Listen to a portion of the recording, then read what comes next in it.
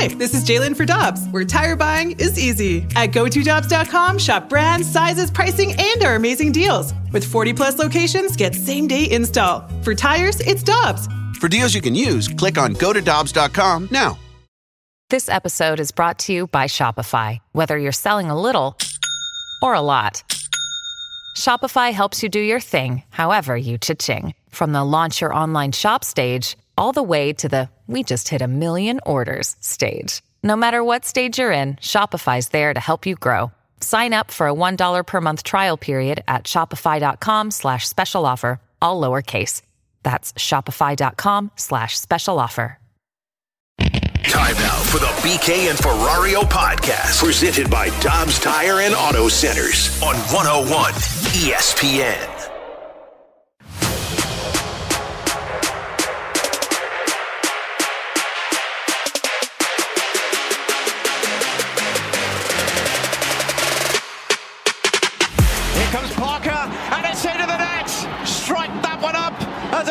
Of St. Louis soccer history. Their first goal in Major League Soccer. Tim Parker's got it. Oh, that's completely given away. And it's an equalizer. Jared Stroud on his return to Austin. And it is all level inside the last quarter of an hour. A dreadful goal for Austin to give away. Across. Klaus inside. And he pokes it into the net. And St. Louis City go into the lead with 5 minutes to play. The Brazilian intent on setting yet more history on the opening night of the season for the newest team in MLS. All right, I get it.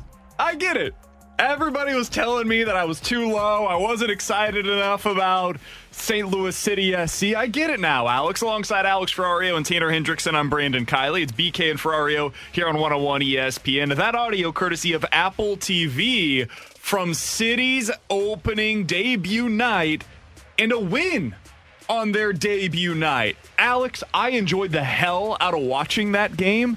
The style that they play with, Lutz has been telling us for months, hey, I don't know how much we're going to be able to win in year one, but I'm pretty sure that our style will be something that resonates with the city of St. Louis. He's right. It reminded me of watching Mizzou basketball. I don't know how good they're actually going to be defensively, but they're going to press the hell out of you, and I enjoy watching that. It's an enjoyable style. You understood a little bit of the personality of what this team has to offer. I'm in. It took all of one game for me to be in on City SC. Man, I cracked open a nice Mick Ultra Cactus Lime on Saturday night following a great Blues game, and sat back and turned on Apple TV, nestled down, and enjoyed myself a little City SC. And let me tell you, I was pretty pumped up watching it. It got me excited. You get a comeback victory to start off like that. And I'll say this about their team. I was kind of like you. I was skeptical when we heard the narrative of how this team will never quit and how they'll be. I think I heard the broadcaster say that Carnell, the head coach, has stated that it's a puppy pit bull growing into being a pit bull. That's what they're calling this team right now. And it felt like it. I mean, they suffocated them offensively. Defensively, maybe not the prettiest of games. But to be able to push that way, score the first goal, and then come from behind against a team that was known as a come-from-behind team, I don't know about you guys. I had a ton of fun. Did you have a lot of fun? I had a ton of fun, Tanner. Would you say that you're having a good time? You know what I told myself? While watching City SC, I looked at the television and I said, don't stop me now. Stop me, 'cause I'm having a good time, I'm a shooting star leaping through the sky like a tiger, defying the laws of gravity. I'm a racing car passing by like Lady Godiva. I'm gonna go. There's no stopping me. I'm burning through the sky, yeah. 200 degrees, that's why they call me Mr. Fahrenheit.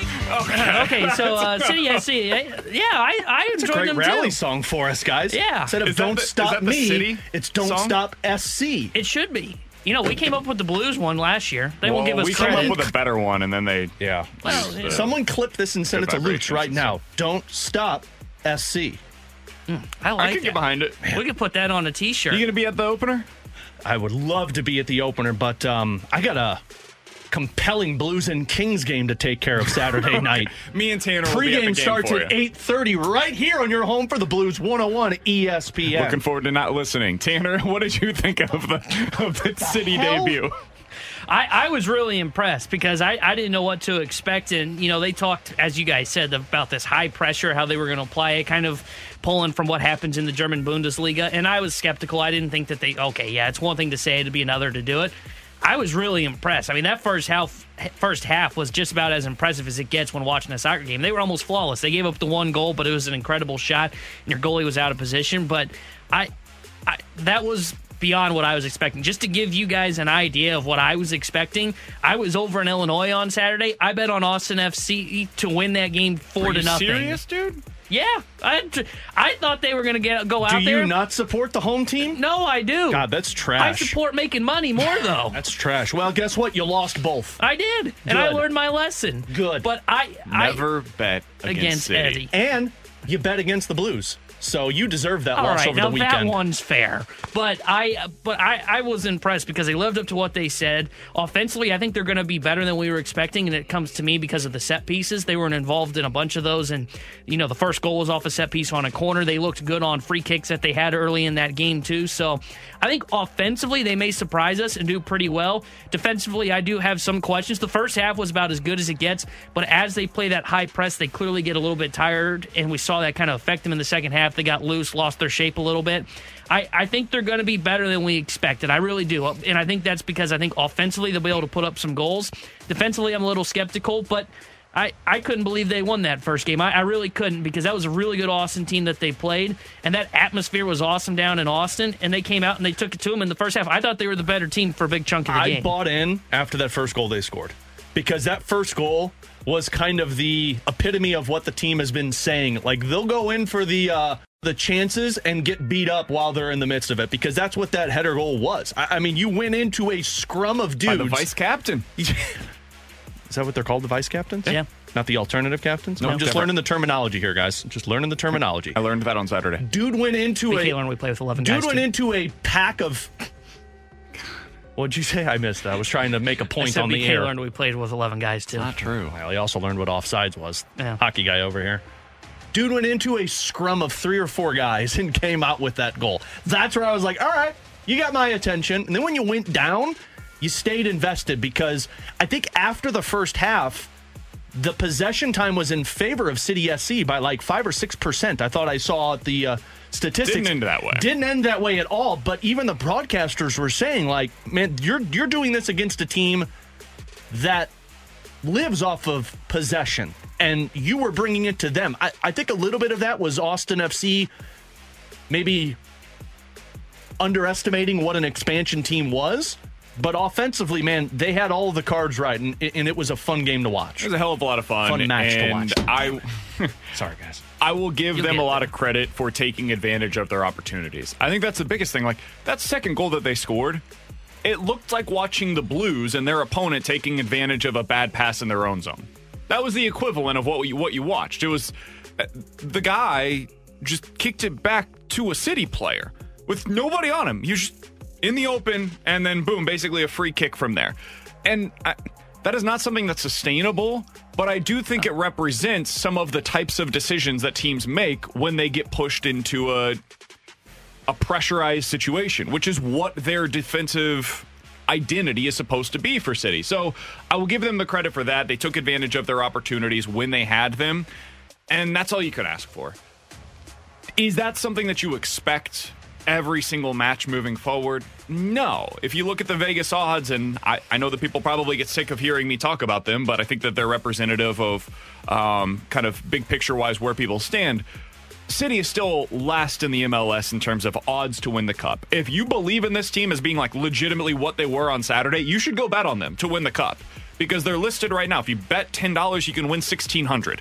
You can win a lot of money by spending very little over on the FanDuel Sportsbook. Don't forget to use my promo code 101. But I don't really care about that. That's not really what this season's supposed to be about. You build your identity, you figure out what this looks like in year one, and then you continue building that in future years. If what we saw is what we're going to see in terms of the identity, man, I think a lot of people are going to be starting to fall for this team sooner rather than later. Can we talk a little bit about the broadcast? Sure. What would you like to talk about? Loved it. Absolutely loved it. I mentioned on Friday that I think if you're a baseball or a hockey fan, that's probably the number. Like, if you don't care about soccer at all, you don't care about City, you don't care about any of this, even if you're not any of those things, if you're a baseball or hockey fan here in St. Louis, I would watch these games to get a grasp on, okay, what is this broadcast looking like? Because it very well could be the future of Cardinals and Blues broadcast, something similar to this, where it's a direct to consumer. You pay for the option of being able to watch these games. The visuals were incredible. I thought the picture was great. I thought the broadcasters were really good. I will say the one thing that I think they would have to do if you do baseball or hockey like this, you're going to have to get local broadcasters as opposed to national guys that are doing every game. But in general, I thought they did a great job with it. It was super easy to navigate on the app. I thought they did a really good job with it. I enjoyed it. I actually didn't even mind that it wasn't a local broadcast team, just because I found myself really not even listening to the broadcast, more as like I was watching the actual display of it, and I thought they did a really good job of it. You're right. Like, just the entire production of it I thought was perfect. Easy to navigate on Apple TV, at least now, where it's not $12.99 a month. That when we get to that point, that's going to be interesting because I don't know what's going to happen for me. But there's something about listening to the play-by-play man when he's got an English accent. Is it just me? No. Because it's something about it makes me feel more like a soccer fan listening to the play-by-play guy with that English accent. I'm with you there. But I like the broadcast, too. I will say the one thing that I wish they would do is I wish they would kind of have to your point on local broadcasters, if baseball and hockey goes this way, I do wish they would kind of have like a pre- and post-game show. I do kind of wish that, because basically it was, hey, here's your starting lineups. Okay, let's get to the action. And I don't necessarily mind that. It's just I feel like I would like it better if there was more pregame so I could hear, okay, here's what the coach is saying, and here's what you should be looking for as we go into this game. And, oh, okay, here's what coach says postgame, and here's why City scored on their first goal. Here's what happens on the play. I do think that would make it a little bit better, but overall the presentation of it I thought was great. I thought they did a really good job, and I thought the broadcasters were fantastic as well. Yeah, I thought the presentation was very good. Somebody on the text line says, BK, just for what it's worth, a lot of the announcers on Apple are local announcers previously. Totally understand that. I'm saying I think you need somebody with a St. Louis tie. Like, if the Blues were to go to Apple or Amazon or wherever, a streaming product, I think that you would like to see local people doing that broadcast for your team. Like, you'd still want to see JK doing the broadcast. You'd want to see Jamie Rivers and Darren Pang. You'd want to see those guys still on the broadcast. You'd want to see a local pre- and post-game show that is made available for every market individually. Like, I would want to see Alexa Dat and Bernie on the post-game show to be able to break things down and get the local interviews with the players and the coaches. That was not something we saw on Saturday. And I do think that's something that's missing. And I think it makes it a little more, like, I was waiting around after the game on Saturday to get the players' reactions on the field, to get the coach reaction on the field. And we never really got it. And that was one piece that I did think fell a little bit flat. But that's a simple complaint that could easily be changed by the end of the season. Or maybe that's just like, because this is being covered in a way that's more national, I think that's just something that you would change if you get this in baseball or in hockey, because those have always been local TV markets. Some might say you're just spoiled. That could also be the case. Very likely. Be happy that we have a MLS team. Touche.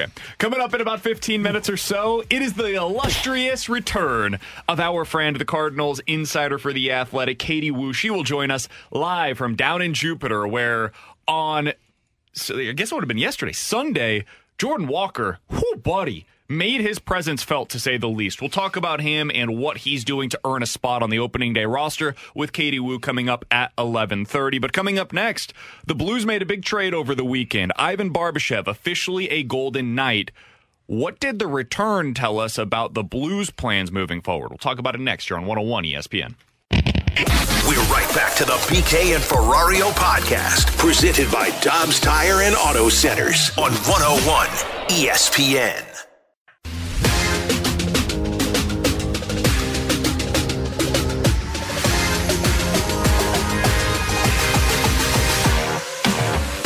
First of all, the player Dean, it's interesting. I had a lot of people who watch prospects say they really like that kid. Yeah, he's a throwback to what they were, like a nasty. He's not a guy who's going to score you 40 goals, but he's going to play for a long time. He's going to drive a lot of people crazy, and that's the kind of player that the Blues really like. And to be honest, he's probably like a Barbashev who's not going to score 60 points. So nobody was surprised at that. Alongside Alex Ferrario and Tanner Hendrickson, I'm Brandon Kiley. That was Elliot Friedman on the 32 Thoughts podcast earlier today, talking about what the Blues were able to get in return for Ivan Barbashev. Did come as a bit of a surprise to me, I'm not going to lie to you guys, that the Blues ended up opting for a prospect as opposed to a pick in return for Ivan Barbashev. Now, this prospect that they got is not a high ceiling type of a player. He is a high floor type of a player from all reports. Here's what Corey Pronman of The Athletic had to say about him. Quote, he's not a flashy player, but he is a good skater. He had some skill. He can shoot the puck pretty well, and he has a terrific motor. He attacks the net, he plays hard, and he has a physical edge to his game. I don't see him as a big scorer at the NHL level, though, as I don't think he's overly creative or instinctive as a player. He can play center or the wing. I can see him being a middle six type of a winger if needed, but if he stays down the middle, it would probably be more of a number 3 or 4 center for me. Again, that comes from Corey Pronman, just one man's opinion on him, but it seems to be kind of the consensus opinion on Zach Dean, who the Blues got in return for Barbashev from the Golden Knights. Dean was a late first-round pick a couple of years ago, Alex. I kind of like it. I was surprised that they went the prospect route, but you never know what you're going to get in the second round. It's the mystery box thing, right? Do you want to go with the boat? Do you want to go with the mystery box? The mystery box could even become a boat. And that's what I think that Doug Armstrong was going for here is I've got a known commodity. I kind of have a good idea of what Zach Dean's going to be moving forward. And I think that he wants to get back to a certain style of play here in St. Louis, and they know that they've lost that style of play this year. And Dean sure seems to fit in to the mold of a Craig Berube forward. What did you make of the return? What do you make of Zach Dean? So the return was, if you're grading it, I'd give it an A, because you got the equivalent of a first-round pick. But this first-round pick is closer to the NHL than what a first-round pick would have been from Vegas. So that's a win in my book. That's very telling that Doug Armstrong said, I want a first-round pick. And they said, well, we can't give you that because, frankly, Vegas is dealing those out like the Rams deal out their first-round picks and just hand them out to everybody. I respect that about them. Yeah, well, this team actually wins, though. Sorry, that was cruel. Okay, man, there's a banner up there in LA. It's true.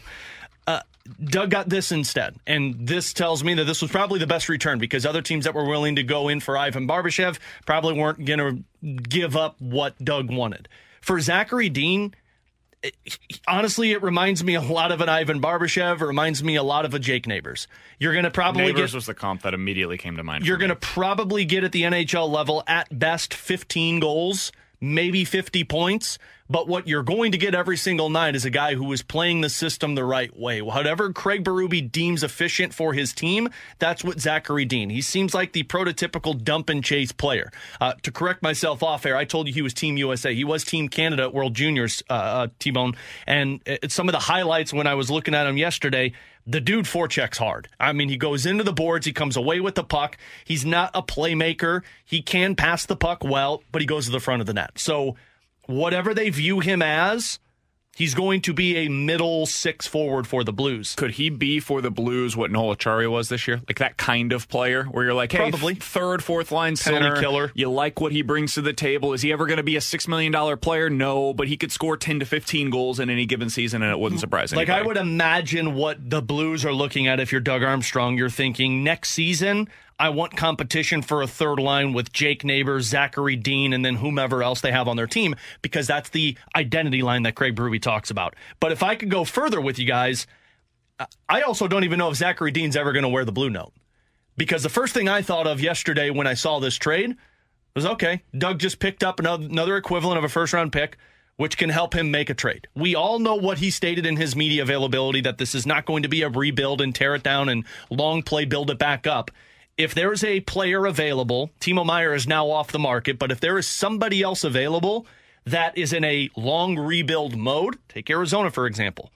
Zachary Dean might be traded to that team for the piece that Doug wants on his roster next season. Now, Dean will be eligible to play in the NHL, AHL next season. It's the start of his entry-level contract. So if they don't move him, if this tinfoil doesn't pan out, then he's probably in the Springfield Thunderbirds organization next year fighting for an NHL roster spot.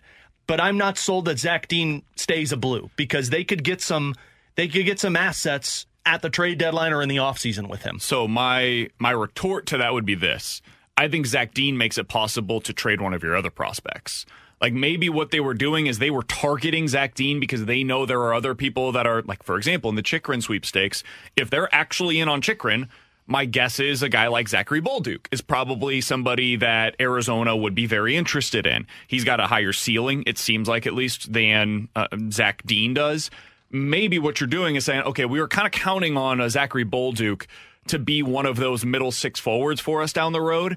Maybe Dean can be that guy for us instead, and it makes it easier for us to have the pipeline internally to be able to move a guy like Zachary Bolduc. I don't know if that's the case, but it could be Dean that ends up being that player. It could be Jake Nate. I don't know what they're going to do this offseason or at the trade deadline, but I think by getting another player that can be one of those middle six forwards for you, it makes it easier to be able to move another one. I would say that's kind of where I fall on this. Yeah, I mean, Bolduc absolutely has a higher ceiling in terms of goal-scoring ability, and although some people are down on him, I mean, the kid's put up 40 goals already this season in his junior team and inching closer to 50. But, yeah, I mean, what? He's in the same league as Zach Dean. I believe Dean so, is, both right? in the queue. Yeah. And he's far more productive than Zach Dean But in terms of a point production. Here's the other aspect of it.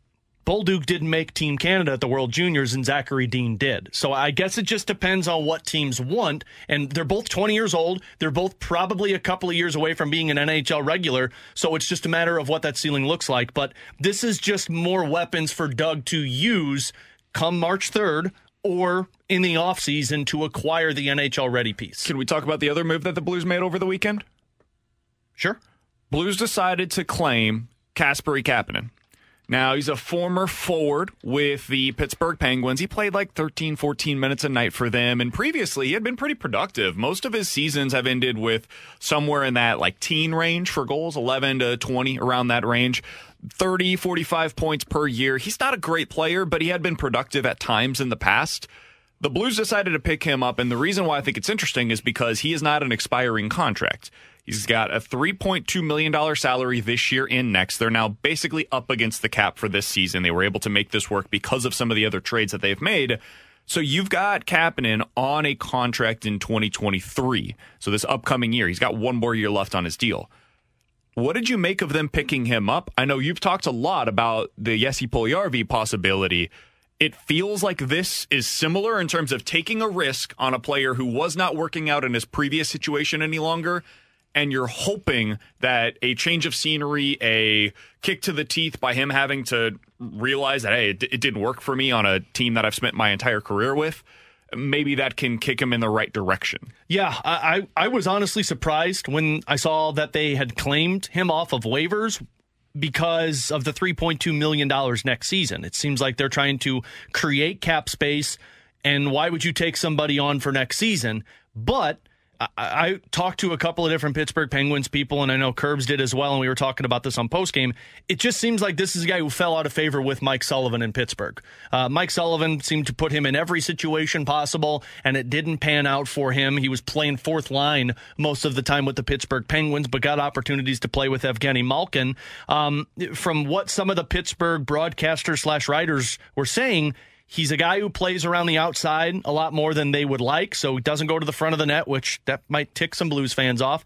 But he's got a rifle of a shot, and he can finish his plays. He's a heavy checker, finishes his checks. So this, to me, seemed like a reclamation project of Doug thinking, like, all right, we got a guy who could play in our top six. He was skating with Robert Thomas and Pavel Buchnevich today at morning skate. So see if you can get him back to that 20-goal plateau that he had with the Toronto Maple Leafs back in 2018-19. But if anything, you're going to get a guy who's on a contract or a walk year next year, and if your team is still struggling, you might be able to flip this and get something if he plays well. But this is probably internal competition that Doug's looking at and saying he's right in that time frame that we said, 25 to 26 years old, to play with this core of players. He's got goal-scoring ability. Let's see if he can find it again in St. Louis rather than in Pittsburgh. I'm curious to see how he fits. because this is a guy that, like you said, does play a little bit on the outside. I talked to a buddy who lives up in Pittsburgh. He's a lifelong Penguins fan, and he didn't love him, to say the least. He's kind of gone in the trajectory that you didn't want to see. Rightfully so, because I would imagine Pittsburgh Penguins fans were expecting more of what he did in Toronto, and he was underwhelming to those people. Yeah, and I think that at first people were happy with what they saw out of him the last couple of seasons, and then he got that contract extension in the offseason, and he has not lived up to it at all so far this year. So it'd be interesting to see what the Blues are able to get out of him. I like it. It's a risk you're able to take when you're in a situation that the Blues are in right now. Like you said, worst case scenario, you ended up wasting $3 million. Best case scenario, though, you've either got an asset that you can flip in the offseason or next year at the trade deadline, or you've got somebody that you can potentially build around. Middle six forward, those guys are valuable. $3 million worth a flyer, in my opinion. In 15 minutes, we'll get to questions and answers. 314-399-9646 is the Air Comfort Service text line. But next, Katie Woo joins us live from Jupiter, where she was able to take in the game yesterday that Jordan Walker completely dominated. Offense, running, defense, everything. Everything you wanted to see from him, you did. What did Katie make of that? What'd she make of his opportunity to be able to make this team on opening day? We'll talk to her about it next year on 101 ESPN. With threats to our nation waiting around every corner, adaptability is more important than ever. When conditions change without notice, quick strategic thinking is crucial. And with obstacles consistently impending, determination is essential in overcoming them. It's this willingness, decisiveness, and resilience that sets Marines apart. With our fighting spirit, we don't just fight battles, we win them. Marines are the constant our nation counts on to fight the unknown. And through adaptable problem solving, we do just that. Learn more at marines.com. Another day is here, and you're ready for it. What to wear? Check. Breakfast, lunch, and dinner? Check. Planning for what's next and how to save for it? That's where Bank of America can help. For your financial to-dos, Bank of America has experts ready to help get you closer to your goals. Get started at one of our local financial centers or 24/7 in our mobile banking app. Find a location near you at bankofamerica.com/talktous. What would you like the power to do? Mobile banking requires downloading the app and is only available for select devices. Message and data rates may apply. Bank of America N.A., member FDIC.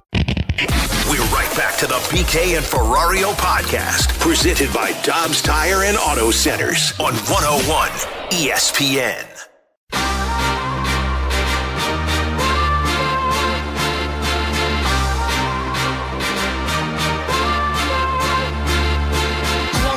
Ferrario and Tanner Hendrickson. I'm Brandon Kiley. It's BK and Ferrario here on 101 ESPN, and it has been far too long since we've been able to catch up with our friend, the Cardinals insider for The Athletic. She's Katie Woo, joining us live from Jupiter, where the Cardinals are back in action in spring training games today against the New York Mets. Katie, we appreciate the time as always. How you doing today? Fellas, it is so nice to be back with you. I missed you guys. But yeah, there's beautiful weather in Jupiter today. Game's about to start. I have zero complaints for once. What's going on? Katie, how much did you miss us, truly? Well, I think we have to go the person-by-person rank because some I might have perhaps missed more than others. Oh, yeah, but I'll BK's let you guys third. decide there. BK is absolutely third. BK might be third. And I think Tanner's first. So you know what, Katie? I will take the middle spot here. You know, you crushed it. You did crush the power rankings. Nailed it. What else is new? BK's always last on these lists. Did you see her tweet about returning to the show today? Was she wrong? She said it's about that time. Back on the back with the boys on 101 ESPN for another season. You can catch us talking Cardinals in BK's overall misfortune every Monday. Yeah, that seems about right. Look, you guys, you have a brand. You got to own up to it. Nailed it. I feel like I have the brand. Speaking of being bad. Speaking of misfortunes, Katie, I was texting with Polo. Apparently you forget a lot of things when you go to the ballpark down in Jupiter? Okay, I think I'm just a little overstimulated. Yes, the first couple of weeks I did forget I would average like one forgotten personal item every other day. But we're getting better. We're getting better with each week. I know it's only Monday and it's like 12 o'clock here, but have not lost anything today yet. Proud of you. Boom. Are you in the best shape of your life? Is that a fair way to describe what your off season was like? Or is that just like, Tyler O'Neill? I am not in the best shape of my life, as evidenced by the fact that it is exhausting for me to go across the backfield. Seriously, it's so much walking. But it was a reality check for me that maybe I need to incorporate some daily cardio going forward. Did you eliminate the leg kick, though, so that your power swing's there? You're more contact. No, I still think I'm a big swing and a miss girl in almost all circumstances, you guys, but that's okay. At least I know my skill set. All right. See, this is the scouting report that we need before we start the regular season, Katie. All right, Katie. You're right. Let's get into the nitty-gritty of what you saw in the spring training games over the weekend. Let's start with the obvious. So is Jordan Walker just going to swing his way onto this baseball team? Okay, you guys. So I didn't actually see the Jordan Walker home run, not because I wasn't at the game. I did BK it, but it was not my fault. My seat assignment just happened to be behind this gigantic pillar, which for whatever reason is in the middle of the press box. So I didn't see it, but I did hear it. And I knew instantly, even though I did not know who was up to bat at the moment, that it was Jordan Walker, just based off the sound and of the bat alone, the ball in the bat alone. It just sounds different, and I know that's kind of a cliche, but I don't know how to express this in any other way. If you have a guy who's 20 years old and can get the attention of an entire ballpark off one swing of the bat, that is some special, special talent. Have you talked to anybody about that, Katie? You're sitting behind a pillar at spring training games. Do they know who you are? Oh, no, they probably do. That's probably intentional. Okay, so follow up with Jordan Walker then, Katie. Is it right for me to fall in love with him after one swing of the bat? Yes. I mean, look, this is a very special talent. He's obviously the power, the allure, the 5 tools. It's all warranted. Do I think he has a legitimate shot to make the opening day roster? I wouldn't say no. I do think he has an opportunity. Do I think a lot of it depends, one, on his play, of course, but also the play of the other outfielders? Absolutely. Because let's be honest, the Cardinals are not going to start or bring up Jordan Walker if he is not going to start every single day. And that's not a Jordan Walker thing. That's a Cardinals organization thing. The front office has been so meticulous over the past years of only promoting their top prospects when there is a path for them to play every single day. So, and then their reasoning is there's no reason to bring up Jordan Walker if he's just going to sit the bench when he could be playing every single day in AAA. But will he have the opportunity to prove that he can make the opening day roster, and will the Cardinals give him a legitimate chance? I believe so. We're talking to Katie Woo of The Athletic here on 101 ESPN. If you haven't already, what are you doing? But give her a follow on Twitter at Katie J. Woo, and be sure to subscribe to The Athletic for all of her excellent work. Katie, speaking of that outfield conversation, I did want to ask you about the way that they're approaching center field. I wonder if some of this is just about the World Baseball Classic and Newt and O'Neill both going off to their respective teams soon. But what have you made of the fact that we have not yet seen Dylan Carlson in center? Yeah, that's a good point, but I think that is a little bit to do with the World Baseball Classic because obviously with Tyler and Lars leaving, Lars especially, who leaves tomorrow, there will be plenty of opportunities for Dylan to play center. We were talking about this with Ollie Marmol today, that Dylan will see a ton of reps with both of those guys gone. So I think to me, I wouldn't read too much into that just based on the timing and these guys leaving soon. We will see plenty of Dylan in center field, and we will see plenty of Jordan Walker in the corners, but I think the center field competition all around is interesting because the Cardinals and their 3 front runners for the starting outfield positions, in Newbar, Carlson, and O'Neill, it's so unique because all 3 of those guys can play all 3 outfield positions really, in my belief, above league average. So that's a great problem to have. And I hear the reasoning about Tyler O'Neill. Maybe you want to avoid playing him in center because he's been injury prone in the past. I get it. But when you look at the traits of a center fielder, route direction, sprint speed, all of that, that really plays to Tyler O'Neill's strengths and also to Dylan Carlson. So we'll see. But the best way for Jordan Walker to be on this club is if you can move Tyler O'Neill to center and he can play there regularly, or if Dylan Carlson can stay there regularly, because when Jordan Walker comes up, again, he'll be playing those corner outfield spots. Oh, I see him right now. Outside and shaking hands on the field. A man of the people. That's his spot. That's his avenue. And for that to happen, there needs to be flexibility in center field as well. So I do think it's a multifaceted approach here. I'm assuming you're not sitting behind that pillar since you can see him on the field shaking hands, right? I am not. I moved to a visiting radio booth, so I would like to shout out Polo Asensio. This is the seat that I'm sitting in. I like that. So, Katie, speaking of Dylan Carlson, I mean, it does seem like he might be the odd man out here because of all of the hype around Lars Nootbaar, the expectation of Tyler O'Neill getting a lot of reps in center field, and then with Jordan Walker, what do you make of Dylan Carlson's position on this team going through spring training? I think the Cardinals still value Dylan Carlson very highly, and they should. He's a young guy, 24 years old, has shown abilities in the past to be a solid two-way player. He just needs to hit, especially he needs to hit against right-handed pitchers. So For Dylan, this is a big spring for him because it's his chance to prove that he can be an everyday player in the lineup. We've seen Ollie Marmol platoon him, especially in the second half when he was kind of taking a nosedive and using him to play the splits. That's something that Ollie really likes to do. He prefers that lineup flexibility, fluidity. You all know this. So for Dylan, it's not necessarily for me looking at him as, is he on the team or is he not? Is he on the team as a full-time regular starter, or is he on the team as a platoon bat or a platoon player based on, opposing matchups and opposing teams? Because you are correct in saying there does seem to be a lot of hype around Nootbaar and O'Neill and, of course, Walker. But to me, I don't think that really eliminates any of the expectations of the Cardinals top for Dylan Carlson. Katie, position player-wise, who has caught your eye other than Jordan Walker? Is there anybody like games or just while you've been watching a swing that's caught your attention? Is there anybody in particular that you're like, that's interesting and worth noting?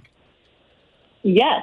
Nolan Gorman has been really impressive so far in the limited times that we've seen him because he did not revamp his swing, but he changed his approach. We all know that Gorman was exposed often in the second half of last season because the league caught up to him. They saw his inability to catch up to the high fastball. You know how to pitch Nolan Gorman. You know he can do damage on the low off-speed pitches in the zone. You don't want to throw him anything there. But last season, if you threw him something high, at the letters, he was most likely going to whiff or chase after it. So he spent the entire season working on identifying that high fastball early. And he doesn't necessarily want to do damage with that pitch. He does want to be able to put it in play, but his main goal is to be able to just fight it off so he can get to the pitch that he wants, which is that low off-speed stuff. I saw it at bat yesterday on Sunday against the Marlins, against Johnny Cueto. He was down to 2 strikes. Cueto gives him this high fastball. He actually gets a barrel on it, hits it over 100 miles per hour to second base for a 2-run single. But when I asked him about, that approach, he said, I wasn't surprised. I expect to do that. I spent way too much time on this offseason making sure I could put myself in a position like that. That going forward, that's the expectation. He's really impressed Ollie Marmol as well, who said that Nolan Gorman looks like a different player this spring. So he's my guy to keep an eye on because if Gorman can figure out a way to hit consistently, that left-handed power, it's been a while since we've seen that at Busch Stadium, and I think it can completely transform the lineup. Katie, same question, but on the pitcher side of things. Ooh, good question. I think we know the rotation is pretty well established, barring any injury, but I'm really intrigued by the left-handed relief jobs and the competition there. Zach Thompson, I think, could have a big season for the Cardinals. He's added some velocity, and the reason he was able to do that was because he changed how he was coming set. He's always been a guy that came set relatively high, but he's now changed his glove to coming set similar to Ryan Helsley, just from the left side. And when I asked him why, he joked. He said, well, it seemed to work out really well for him in adding velo. Ryan Helsley threw the 5 fastest pitches in baseball last year. So that coming set, it was a minor tweak, has added up to 3 miles per hour on his velo, and I think he can be a pretty electric arm in the bullpen. They already have Cabrera, who has some nasty stuff when right. You can compare Cabrera and Thompson together, and you throw in Palante. I know he's a right-hander, but has opposing splits. I think that's a really complex left side of your bullpen.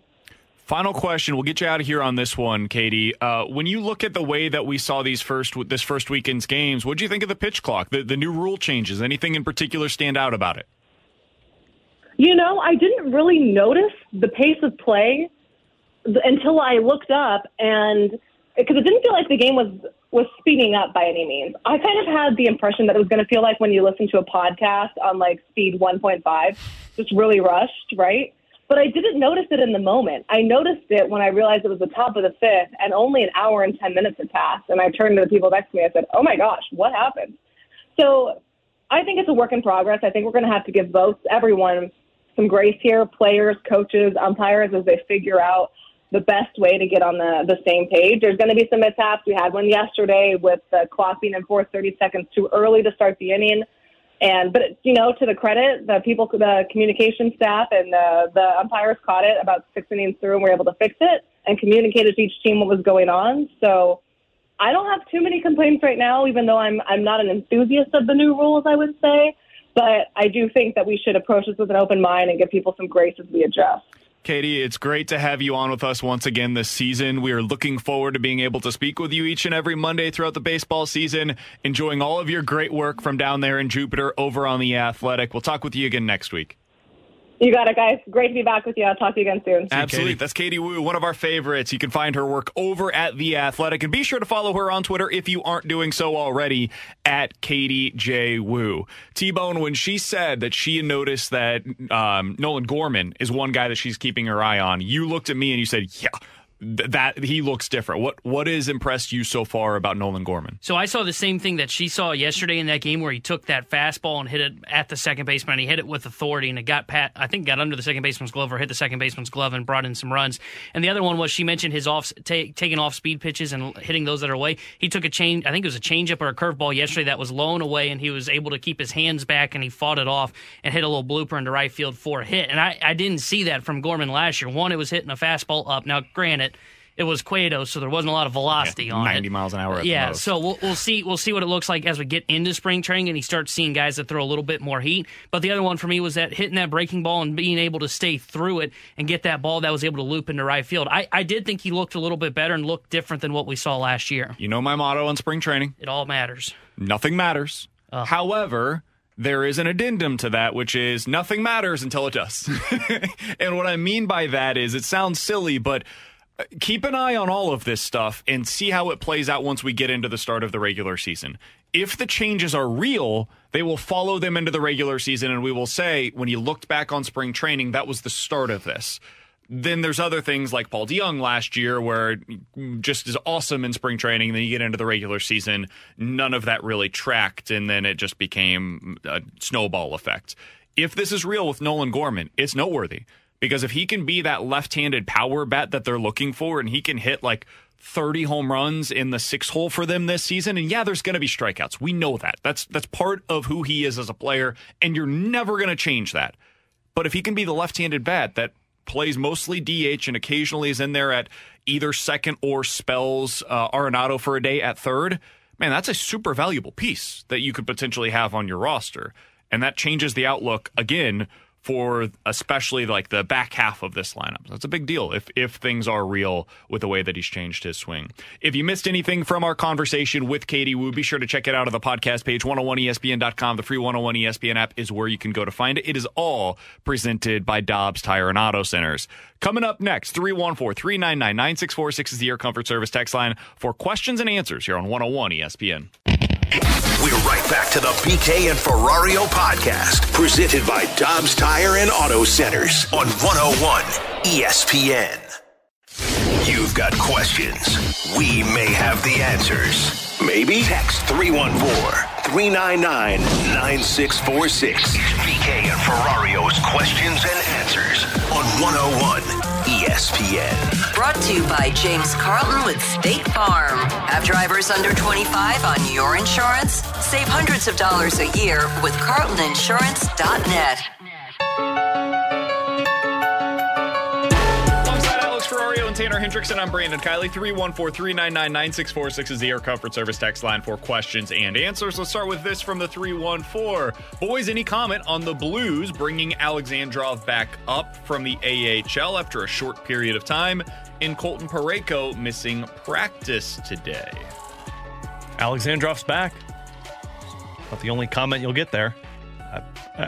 We don't know anything about Parayko yet, and this is one of those things that's hard to speculate on. It could be as simple as he got banged up in the game on Saturday, and everybody's freaking out over nothing. It could be something more significant. It's impossible to know until we hear comment on it, so I don't even really want to speculate too much on it. But we do know that he's been a guy that there have at least been conversations about, so I don't know. I genuinely don't know. It's not rare for guys to miss practice at this time of the year, too. Deep into the season, I mean... It's hard to sit there and act like he's been moved because there'd be a lot more speculation from analysts. I'm only assuming that's what the texter's asking. So I would say pump the brakes on that one. This might just be a day-to-day thing. I'd agree with that. I think it could just be a day-to-day thing until we hear otherwise. And it's unlike the Blues to hold players out, though. I will say that. Especially at practice. Ryan O'Reilly was traded the day that he was on the ice. Yeah, and we've seen Barbashev was playing up until he got dealt. Yeah. So my guess, and again, I don't want to speculate either, but my guess would be that this is probably injury-related. From the 314, guys, do you think that Kobe Brown is the best Mizzou basketball player of the SEC era? No, first of all. I think that we do this sometimes where the most recent is the greatest. Kobe Brown's a very good basketball player and has a chance to be like an all-SEC type of performer this year. But I do not think he's the best. I'm not even sure he's better than Lawrence Bowers. I would have Lawrence Bowers potentially. Yeah, maybe this season I could listen to that, but all SEC era. I would have Jabari Brown over him. Just trying to think through kind of some of the guys that immediately come to mind for me. The problem is you had like a few years there under Kim Anderson where they didn't have very many good players. So drags it down a bit. I think Jonte Porter was arguably a better overall Michael player. Porter's got to be up there, I think. I know he didn't play there, but his pure talent But was when he there. was there, he was a stud. But yeah, Jonte Porter, I think I might even have his final season. I mean, that was the best it was unfortunate that was the season Jonte had, because you would have liked to have that the same time you had Michael Porter. Yeah, I think there's been a few guys that I would take over him, but he's up there. He's probably top 5. I would, like, if you were making a starting 5 of Mizzou basketball players since they joined the SEC, I think Kobe Brown is a part of that starting 5. All right, 314-399-9646 is the Air Comfort Service text line from the 618. Guys, who do you think will eventually become St. Louis City SC's rival? I would assume Kansas City. Or Nashville. Yeah, I'd probably say one of those two. Chicago I have think one? Chicago has a team. I was going to say Chicago. Well, it's got to be a team in the KC East with makes them, a lot though. of sense. Yeah, I'm looking to see. I believe, Nashville's in the East, so they won't play them as much because City's in the West. So that might be what hurts that rivalry. I would have to think it would be, KC's the closest in the Western Conference. Maybe Minnesota, but there's not really a pull there. And Chicago would be a natural rivalry, but the problem is they're in the East, too. So all these East teams you don't see as much, so that's going to be the tough one. It'll be whoever, the first time they get to the playoffs, that's going to be the new rival. That's the thing is, like, I think that we've talked about this before. There's traditional rivals, which are most of the time geographic, and then there's competitive rivals, which is who's good at any given time. First of all, City has to be good for that to take place, and so does the other team. But so does the other team at the same time. It's like, for example, the Blues versus the Blackhawks. That's always going to be a rival because it's geographic. It's something that is there in every sport. Well, and you got the history with it, too, of playoff performances. 100%. Blues versus Sharks, though, there for a little while was a rivalry. Mm-hmm. And why did that take place? It was because it was competitive. Yep. Those were the two teams that were battling it out year to year in the postseason. Blues versus Kings, Blues versus Predators, Blues versus Avalanche. That is something that develops over time with competitive games going back and forth. And so that's something that it's really hard to project. As for the geographic one, I think Nashville and KC are probably the two that make the most sense in that regard. From the 314, guys, would you take the over or under on 8 wins for the Blues the rest of the way? Got 23 games left? 24 games left? Oh, man. I hate saying this, but I might take the under. 23 games. Right I might take the under. I would take the under. They've got... Especially if we're talking about regulation wins. I'll be curious to see what they look like post March 3rd. That's kind of my checkpoint right now. I mean, the rest of this is just going to be deal with it. You got 2 more games with the uncertainty. March 3rd hits, depending on what your roster looks like.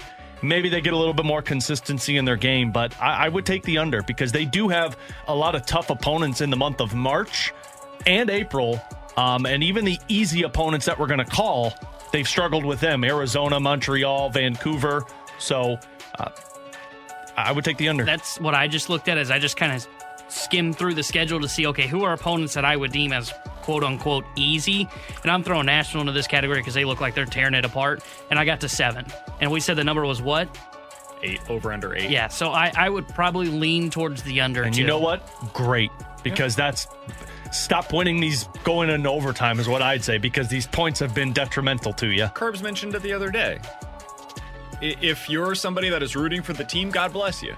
But also the best thing for the organization long-term is probably losing these games. Yep. Honestly, the last 2 games are specifically over the weekend. The game on Saturday. It's kind of what you want to see. You saw enough to be convinced that they're not like laying down or anything. They had some competitive moments within that game against Pittsburgh. Yeah, you know your goaltender's great. Yeah, dude, Binnington was unreal on Anybody Saturday. who goes off of stats with Binnington following this season, doesn't watch hockey. Yeah, he was amazing. Especially Saturday was one of the best games I've seen from him this year. He was unbelievable. Only losing by a goal, and we got to lose by 2. Amen to that. I think that it was pretty close to being the best case scenario. The only thing that would have been better is if you lose in regulation as opposed to overtime. You want a top 10 pick. That's what you want. That's the goal by the end of the season. Well, top 5. But what I mean is, I would like to see top 5. You want to be one of the 10 worst teams in the NHL because you've got your chance to move into the top 3. And right now, I think they're 9th. I think as of today, you're in the 9th spot. Yep. Coming up in about 15 minutes, we'll play a game of in or out. 314-399-9646 is the Air Comfort Service text line. You give us a scenario, we will tell you if we are in or out. But coming up next, got to talk about what Jordan Walker did over the weekend. Anything you wanted to see, you saw it on 3 specific plays from him on Sunday. We'll talk about him next year on 101 ESPN. When you need mealtime inspiration, it's worth shopping Kroger, where you'll find over 30,000 mouth-watering choices that excite your inner foodie. And no matter what tasty choice you make, you'll enjoy our everyday low prices, plus extra ways to save, like digital coupons worth over $600 each week. You can also save up to $1 off per gallon at the pump with fuel points. More savings and more inspiring flavors make shopping Kroger worth it every time. Kroger, fresh for everyone. Fuel restrictions apply. We're right back to the BK and Ferrario podcast, presented by Dobbs Tire and Auto Centers on 101 ESPN.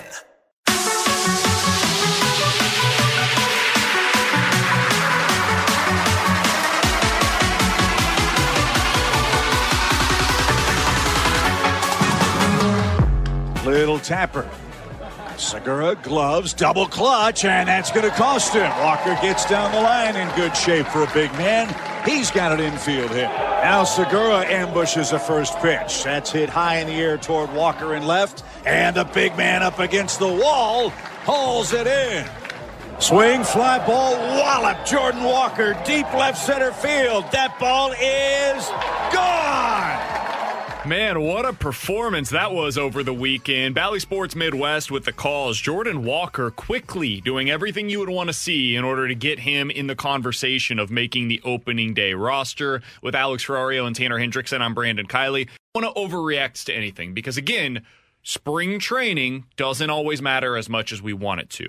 That being said, you're looking for traits right now, especially from your young kids. And Jordan Walker yesterday showed you the power. He showed you the speed with legging out single to first. Now, to be fair, Gene Segura definitely had a double clutch on that one, but if you looked at the sprint speed afterward, it was like 29 feet per second, which is essentially the same as the average speed last year from Tommy Edman. We're talking about a guy that's 6'5", 250 pounds. Super impressive.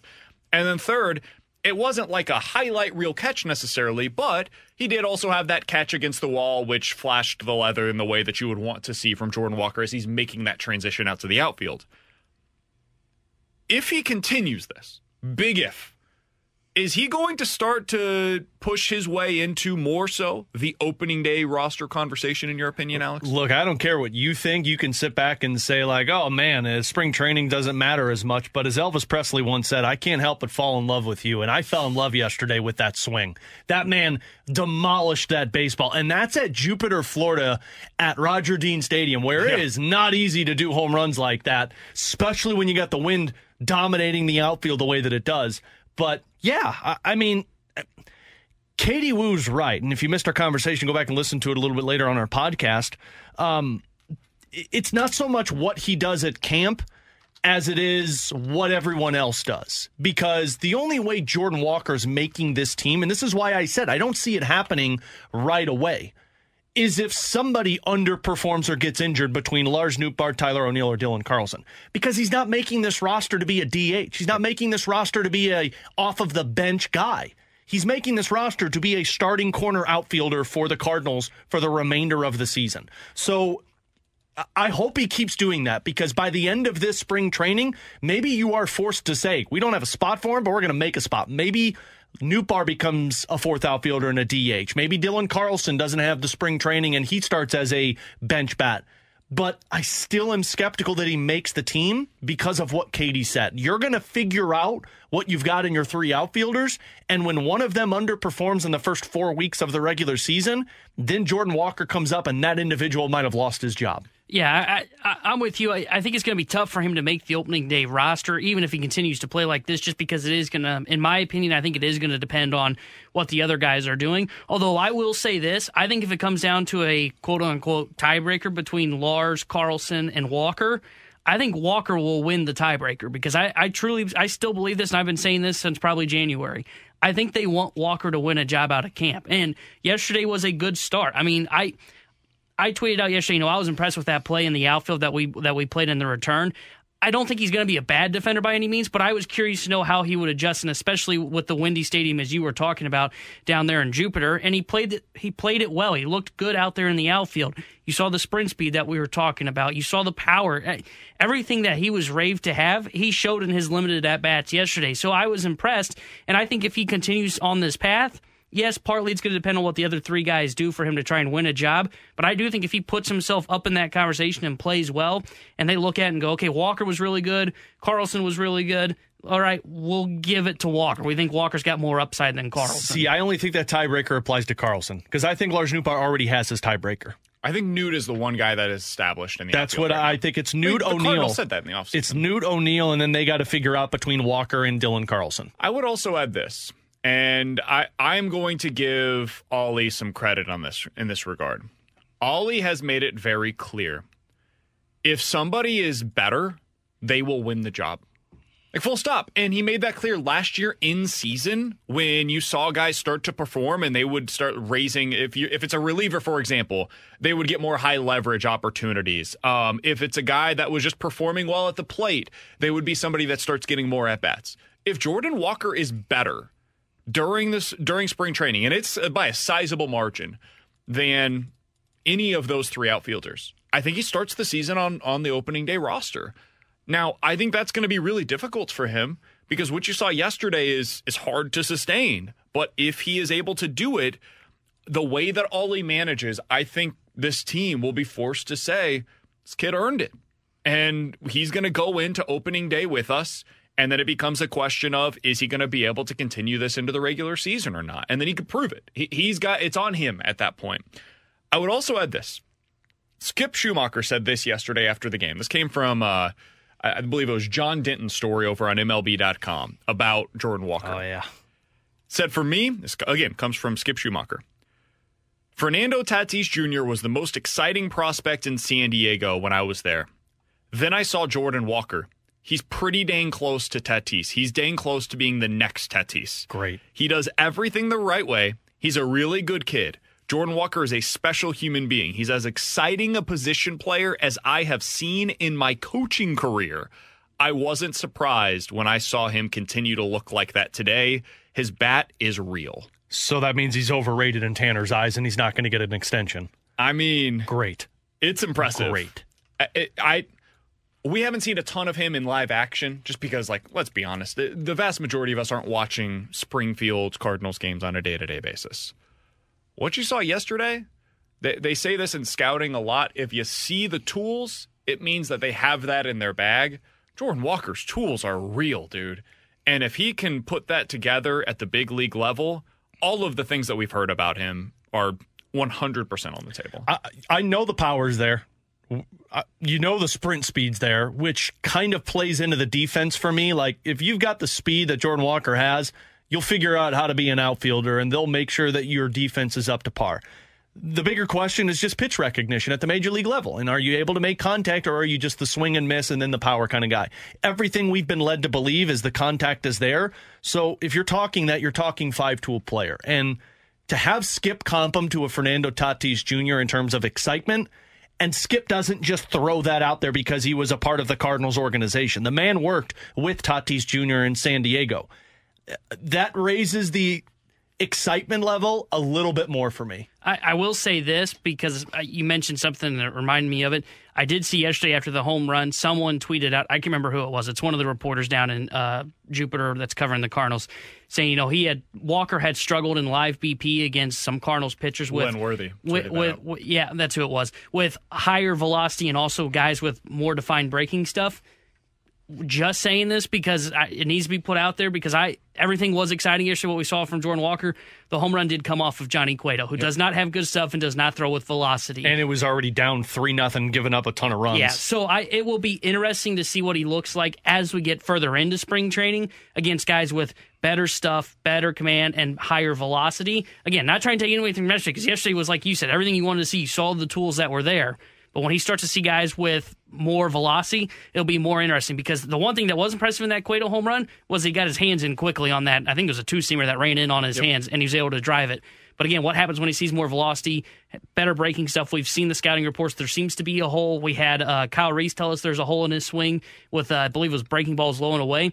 We'll see how that goes as we get into spring training. But very, very impressive first start from him. Alongside Alex Ferrario and Tanner Hendrickson, I'm Brandon Kiley. In 15 minutes, Timo Meier officially off the market. But can the Blues still make a move that improves the team for the future? We'll talk about that coming up in about 15 minutes. In or out coming up next. We're right back to the BK and Ferrario podcast, presented by Dobbs Tire and Auto Centers on 101 ESPN. Come on, man. Are you in or are you out? It's in or out with BK and Ferrario.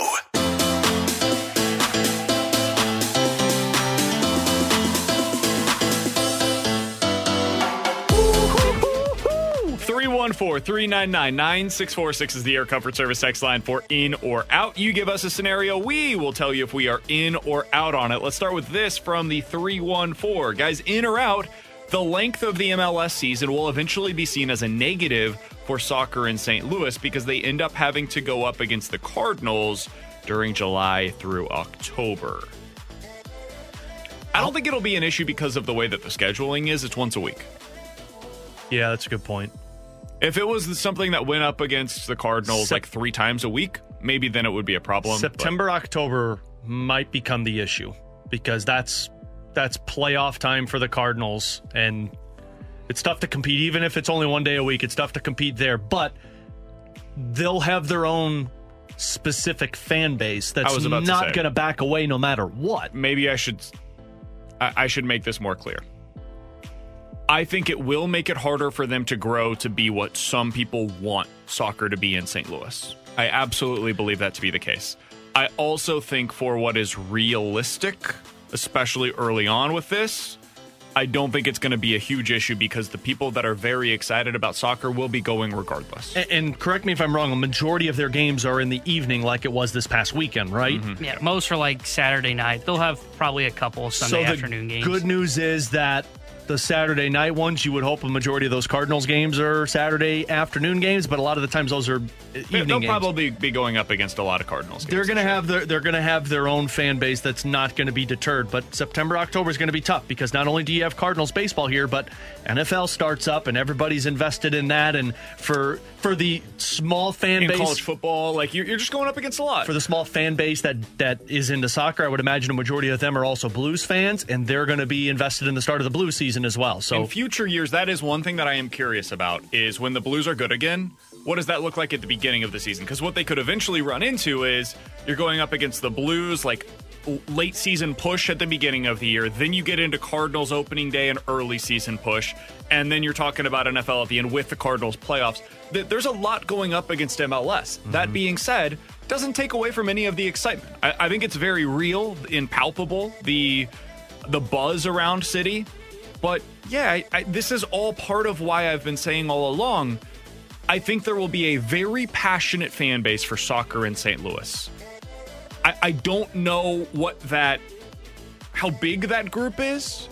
I think right now it's probably as big as it's going to be because you have so many people that are not just interested in City, but also excited for St. Louis to have something to rally around.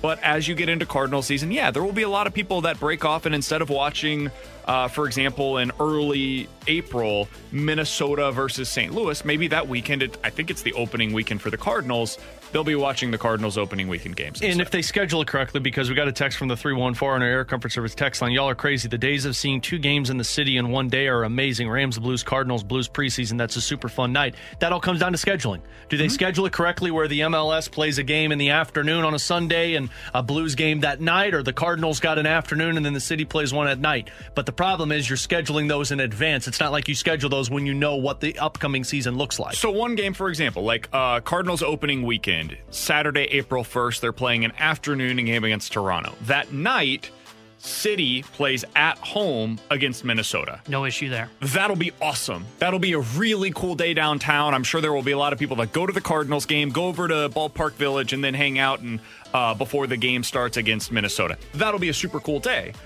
Later on in the season, just as an example, like you've got, I'm sure there's another one that's going to come up as a conflict potentially of the two being at or downtown at the same time. That'll be less palatable for fans. And there will be some, like April 29th, the Cardinals are going up or are playing in LA against the Dodgers at 8 o'clock. City SC is playing against Portland at home at 7:30. Be curious to see what the viewership looks like for those two things. And none of this, even if it does mean that there are fewer people that are watching City compared to the Cardinals game, man, that was always to be expected. This is a Cardinals town. That is no shot against City. That's just the way that it works here in St. Louis. So I think they're going to be super successful, and there will be some really cool days that are possible because of that. 314-399-9646 is the Air Comfort Service text line for in or out. Guys, in or out, Nolan Gorman is your starting second baseman before the end of the season. I'll say, boy, that's tough. I'm going to say I'm in on this because the bat and the offense are going to play. And the power potential that he has might overtake Brendan Donovan's defense at second base. But Brendan Donovan's an on-base kind of guy. It's interesting because Nolan Gorman ties into a couple of different players like a Juan Yepez, maybe a Jordan Walker, maybe a Tyler O'Neill. But Brendan Donovan plays into Tommy Edman a little bit because if Tommy Edman becomes the on-base guy, maybe he gets more leadoff opportunities, and then where does Brendan Donovan fall? I'm going to say I'm out on this for now because I think Gorman has a... Look, he's been impressive. I mentioned his swing earlier. It looks better. Defensively today, he's made two great plays on the backhand and has shown some range over at second base from what we've seen here in the studio. I'm out, though, because I think he's got a tough road to surpass Brendan Donovan because I think the one thing Donovan's got going for him is his on-base percentage, and he's the... You guys will probably disagree with this because you're higher on Nootbaar. He's the only true leadoff hitter that the Cardinals have on the roster that's projected to make the opening day roster. And that's why, and I'm not going to say where he was on my list because we're starting our top 20 Cardinals, I think, next week? Later this week. I had Donovan really high on my list because of that, because he is the true only leadoff guy that they have on the roster. I know a lot of people text in and say, oh, Edman's a leadoff hitter. He's not really. His on-base isn't there. His average is what carries his on-base. He can be a temporary leadoff hitter, but not for the full season. He can be temporary, but he's not going to be a guy that you want up there a lot. So that's why... He can lead off against lefties. I think that's why Donovan will still ultimately win the job, and his defense still probably better than Gorman's. Yep, I'm with you guys. I'm out on this. I do not think that he will be your starting second baseman. I think Brendan Donovan is your starting second baseman. And like Tanner, I had Brendan Donovan very high, higher than I expected, honestly, on my 20 most important players for the 2023 season. Coming up in about 15 minutes, we're diving into the junk drawer. But next, with Timo Meier officially off the market, does that mean that the Blues are out on making a move to help their future by the deadline? We'll talk about it next year on 101 ESPN. We're right back to the BK and Ferrario podcast, presented by Dobbs Tire and Auto Centers on 101 ESPN.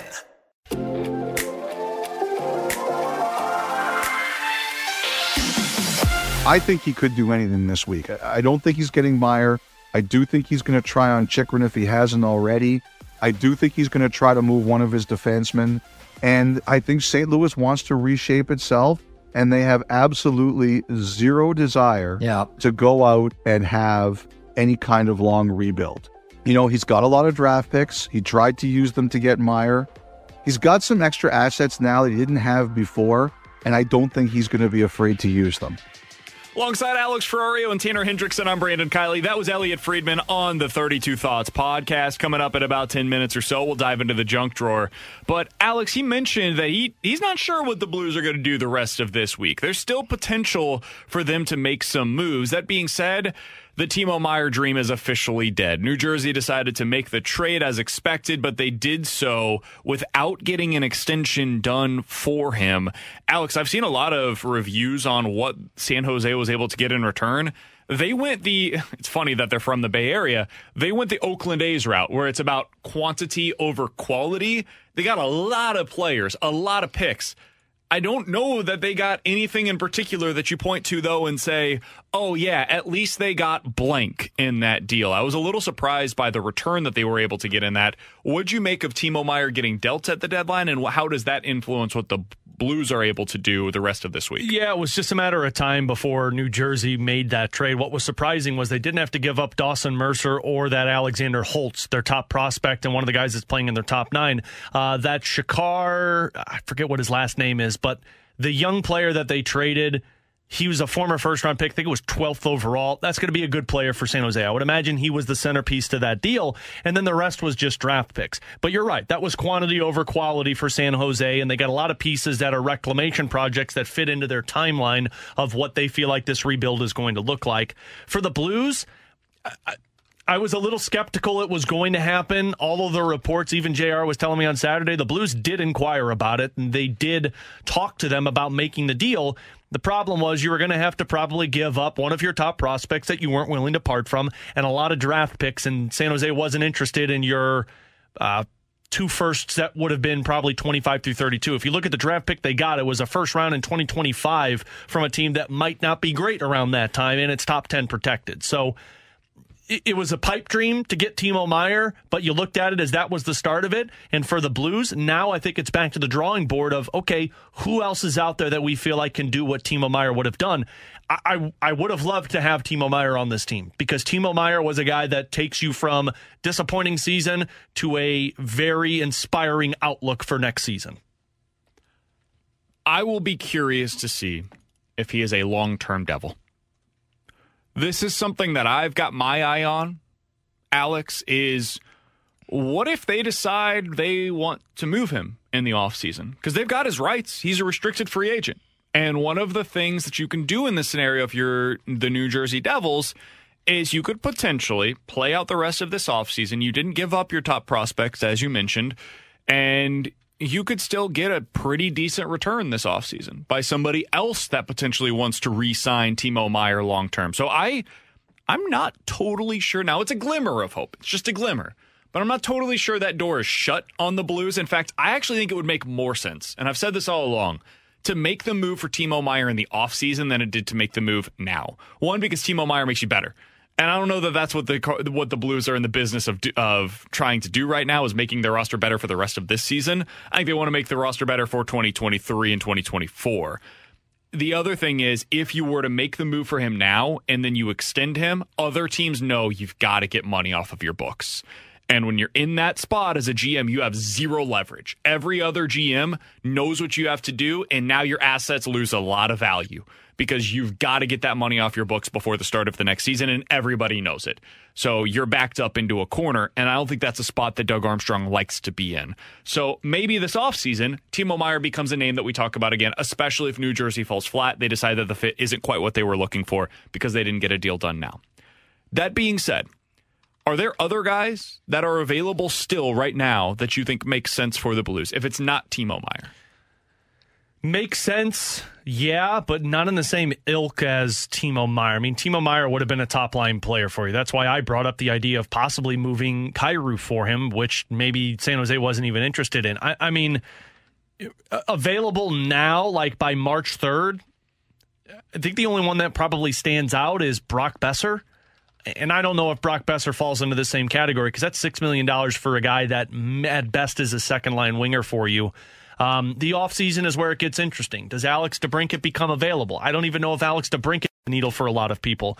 Does Dylan Larkin re-sign with the Detroit Red Wings? That would be one that I'd be curious in.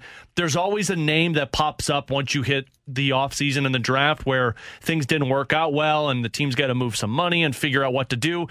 Like I said when I did my Ferrario 5 a couple of weeks ago, Toronto Maple Leafs are the most intriguing team to me. If I'm the Blues, I'm keeping a very close eye on them because if they lose the first round, they're moving one of Nylander, Marner, I don't think it would get to an Austin Matthews because that's like the face of your franchise. But one of those two might become available in the offseason. But right now, no. But come post-playoffs, when a team gets bounced in the first round and they don't live up to the expectations, that's when, if you're Doug Armstrong, you pounce with potentially 2-3 first-round picks, a couple of prospects, and maybe somebody off of your roster that you feel like needs a change of scenery. JR had a piece earlier today over on The Athletic on the 12 players that the Blues could add to their core now that Timo Meier is off the market. Now, some of these, I want to say on the front end, especially at the top of the list, they're guys that are unlikely to be traded at the deadline and then might not even be traded as we get into the offseason or sign elsewhere in the offseason. The first name that he brought up is the name that everybody has to bring up right now because of how special he is as a player into the season that he's putting together. That's David Pastrnak. I mentioned this to you guys in the office.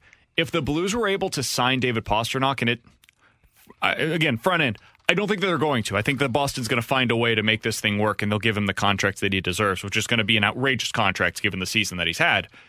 If they were able to sign him, then I think that you figure out whatever it is that you have to do. If that includes trading Jordan Kyrou, I have been opposed to that in just about every scenario other than in return for Matthew Tkachuk. I would at least consider it in that regard, where you added David Pastrnak, you've traded Jordan Kyrou now to be able to get assets in return, and maybe you're able to make the money work that way. That's somebody that obviously every team should be interested in. Alex DeBrincat was listed on this. Alex, we've talked about him. I just don't know if that's a guy that I'm particularly interested in. One player that he did bring up, and we've talked about him a little bit, but I think it's somebody that we'll talk about more as we get closer to the offseason, is Dylan Larkin. I really like Dylan Larkin, man. And I think that Detroit should and probably will get something done with him. But if they're not able to, I think he's going to be the guy that I pound the table for in the offseason. He's a center. Right now, I'm not sure that you have a legitimate number one center. I think he is that for any team, including Detroit if they wanted to keep him, but certainly here in St. Louis. If you added him, I think you could just move Shin over to the wing, and I think your top six starts to look pretty good again. Dylan Larkin's the guy on this list that stands out probably the most to me. I don't think he's a deadline deal, though. That would be more in the offseason. Yeah, and Detroit's going to, they're going to do everything they can to re-sign him, and it's going to be tough for him to hit free agency because he's from Michigan. He's playing for his hometown team. But maybe he is very intriguing because he fills a lot of your voids because he's a center, and honestly, it's something that I'm a little bit of question about of what your center looks like, even with Shannon Thomas. He's got the goal-scoring ability, and he fits into that time frame as your players. Another player with Detroit that could be interesting is Tyler Bertuzzi. Had a 30-goal season last year. Only problem is he's 28 years old. Is that too old in Doug Armstrong's eyes? I'm not sure. JR listed another player from Philadelphia, Travis Konechny. Good player. Undersized. You've brought him up before. Yeah, undersized player, 5'10", 5'11", I think. But he's got 25 goal potential in his game. The other one that JR brought up, which I find intriguing, I don't know how you do it, is Clayton Keller, the St. Louis native with the Arizona Coyotes. Is there a deal to be made with Keller and Chychrun? I think there is, but you're probably going to have to cough up more than you want, which is why it gets a little interesting there. Here's a follow-up to that. Is Keller a better player than Jordan Kyrou? I think they're very similar with a little bit more upside. In Kyrou, right? I personally would say Keller, but I've only said that because Keller's been in the league a lot longer than Kyrou. I've seen a little bit more defensive play in Clayton Keller, and it's okay. It's not great. Probably a little bit better than Jordan Kyrou. And, we've all seen the pure goal-scoring ability from Clayton Keller. The goal he scored against the Blues where he was, lateral to the goal, he's got sniper mentality there. But does he fit into the system like Jordan Kyrou does? So I would say they're pretty similar with a slight edge to Clayton Keller just because he's been in the league longer. Interesting. I think I would lean towards Jordan Kyrou. Obviously, Keller has the hometown side of things here as well. I would lean towards Kyrou. I would prefer to have him. I think his upside is a legit 90 to 100 point type of player, especially with the creation ability that he has. We haven't seen it as much this season as we did last year, but I do still think he has that kind of upside. I would keep him, but all roads, the reason why I bring all of this up from JR's piece, if the Blues are going to make a significant move of adding something that helps them right now at the deadline, I think it comes back to the name that we've been talking about for 2 years, and it's Jakob Chychrun. I don't think they're going to make the move, But if they were to make one, I think it's him. Yeah.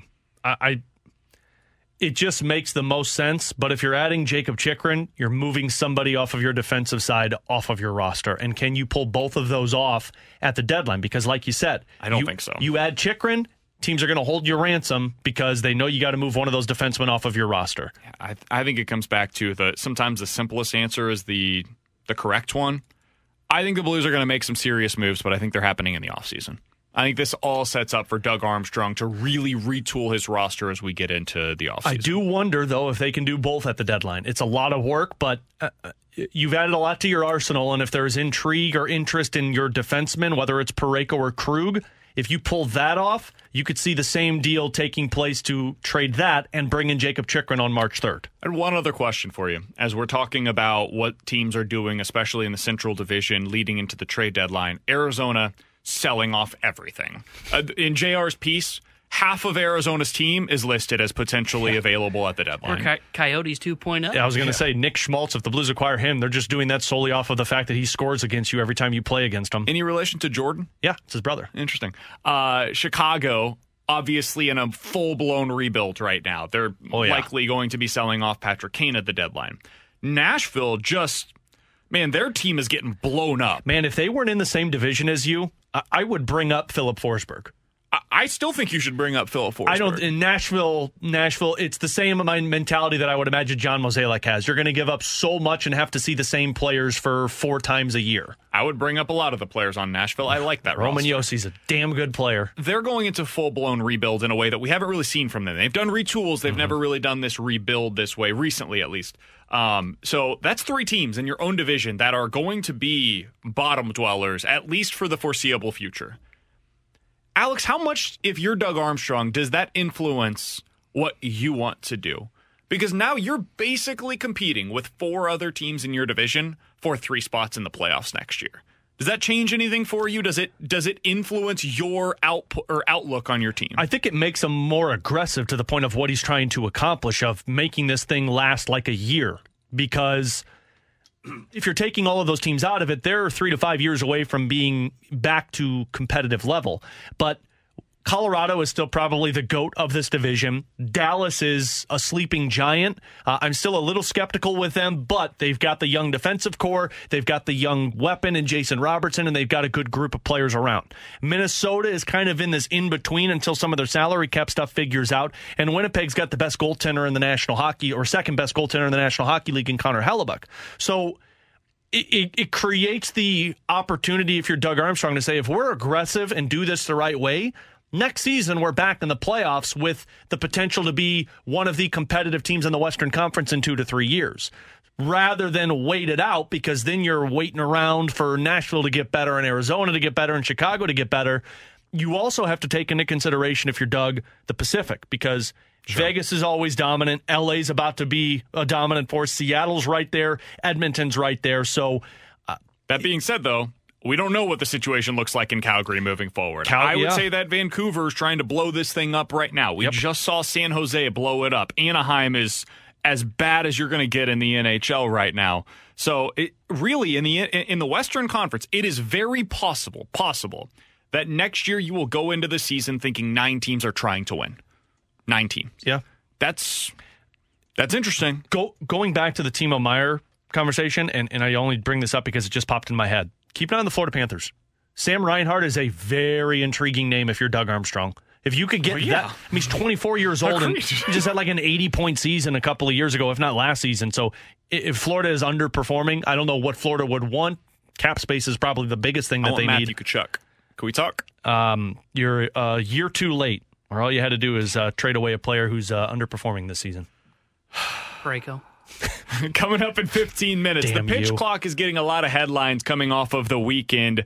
Is it having unintended consequences, and are there tweaks that need to be made before we get into the regular season? We'll talk about that coming up in about 15 minutes. The Junk Drawer is coming up next here on 101 ESPN. We're right back to the BK and Ferrario podcast, presented by Dobbs Tire and Auto Centers on 101 ESPN. Let's open it up. The Junk Drawer with BK and Ferrario.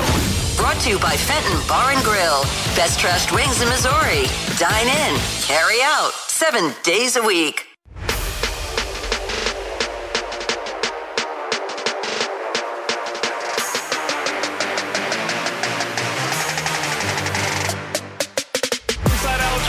T-Bone, Tanner Hendrickson. I'm Brandon Kiley. It's BK and Ferrario here on 101 ESPN. T-Bone, have you ever thought about like how long you're going to live because you're shorter? On the shorter end of the spectrum?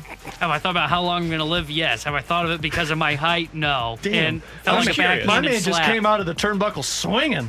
Well, we're diving into the junk drawer, and sometimes we've got to talk about height. Yeah, we don't got to bring me into the conversation, though. Weird. Just came out swinging. I dare you to say it. I mean, you snack are size. That's enough. You're not even snack size. You're mini size. You're like those Snicker bars that they hand out on Halloween. That's okay. We all know in this room, everybody likes the mini size better. That's totally fair. And apparently, according to a new research study that was put out by CNBC, Tanner has a better chance to live longer because he is on the shorter side. Do they know that he does not drink water? Well, that is the other thing that I need to add into you this. are petite. So he's your head. That was cruel. I did see a study like last week that was like if you don't drink X amount of water, it brings your lifespan down like 2-3 years. So you're done. I'm probably offsetting. You're done. Yeah. Your idea of water is there's water in alcohol and coffee, mostly coffee. Over of the 2,500 Finnish athletes that were involved in this study. Finnish athletes? Mm-hmm. From Finland. Those that were shorter ended up living on average about 2 years longer than their taller counterparts. They say that the biological reason for this is likely that when you are taller, you need more cell replication to fill out in your body, and this can exhaust you faster, which results in a shorter lifespan.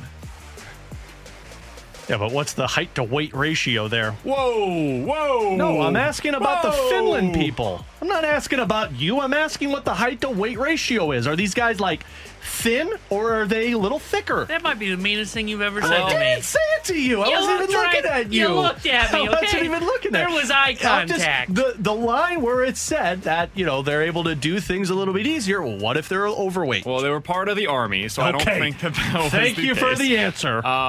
And it was... there was also people that were cross-country skiers, the men that were cross-country skiers. So these dudes were in shape. They were shorter by an average of 6 inches than their basketball-playing counterparts, and they lived an average of 6 years longer than their basketball-playing counterparts. So Tanner... Not looking great for you, Tanner. I'm sorry. Former tennis player who says that he could beat the best in the world at ping pong. We all saw that beer mile. He, not a real according to this study, could live 6 years longer than LeBron James. Basically, is what they're saying. Ipso facto, Bob's your uncle. Tanner's going to live 6 years longer than LeBron. And it doesn't matter about your build. I would put my entire life that does not take place. I'll live longer than T-Bone, you. does this study make you feel better about your lifespan? Yeah, absolutely. Does the conversation with BK and I make you feel better about your lifespan? No, you're being kind of a word I can't say on air. Look, just because I'm not showing up in the... Miserable is what you're starting with. That doesn't start with a D, so... Just because I didn't show up in the best shape of my life for camp doesn't mean I'm not going to live longer, okay? I'm starting to train again for a half marathon. Does that mean that I'm going to live longer? You guys think? No, it might cut off a year. Okay. You need to have hot dog consumption, and you have to have... What would be, like, if you were to write a study on...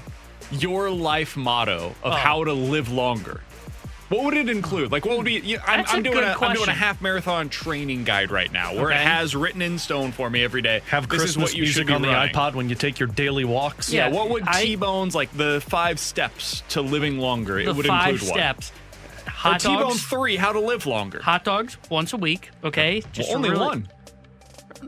No, multiple hot dogs. You just said once a week. In a week, just for dinner once a week, if you know what I'm saying. Come on, man, keep up. You know what? He eats one hot dog a week. If you do the list wrong, man, it's not going to benefit you, He has okay? one hot dog in a sitting. Go for 3-mile walks. Really kind of offsets the hot dogs and also clears the mind. Great for that, along with the Christmas music. And then the third one would be make sure to have about 2 to 3 beers at night and smoke a cigar once a month. Yeah, I think you're that dead would be before you're 40. 3. Nah, man, I'm kicking strong, man. I've got an idea for our show. Somebody Is it on a the text life expectancy test? No. Russian roulette? Somebody on the text line, some days I wonder. Somebody on the text line from the 636 says, I would kick Tanner's ass at ping pong. I think this BK summer... Ferrario Invitational? Well, just a I T-Bone like it. Invitational. I don't need to be a part of this. No, we played both ping know. pong. And Neither of us need to be that involved was a in this. nightmare. That was the equivalent of your sir. Eventually, we just both decided, yeah, this isn't worth it. We did the equivalent of when you bowl and you just say, we probably need the bumpers. Yeah. So, T-Bone says that he's very good at it.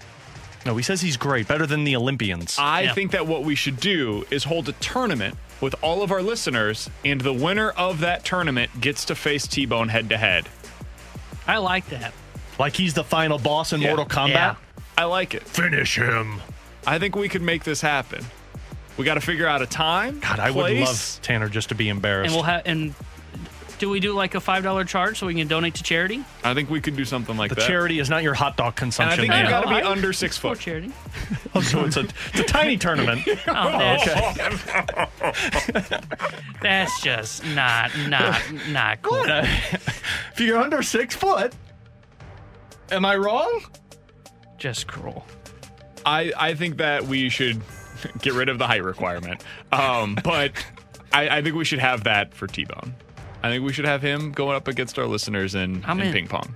I think it'd be fun. What happens when you get embarrassed in front of everybody? That is what I'm expecting. Me too. That's what I'm asking. That's why I'm asking. Alongside Alex Ferrario and Tanner Hendrickson, who believes that he is the best ping pong player in the world. I think we should have a hot dog eating contest with Tanner. Hey, part of the T-Bone 3 to live longer isn't to just inhale those things, okay, man? You got to take your time. You got to be delicate and enjoy that hot dog? Yeah. Put Slow some play ketchup, it, right? some mustard, some relish on there. You don't want to be inhaling them like dipping them in water like Joey Chestnut. That guy, not going to live Slow longer. play it, right? Take a bite and just let it. Yeah. You know where you'd eat a lot of hot dogs? At a baseball game. But you're going to have less time to do so with this pitch clock. We'll talk about it next year on 101 ESPN. We're right back to the BK and Ferrario podcast, presented by Dobbs Tire and Auto Centers on 101 ESPN.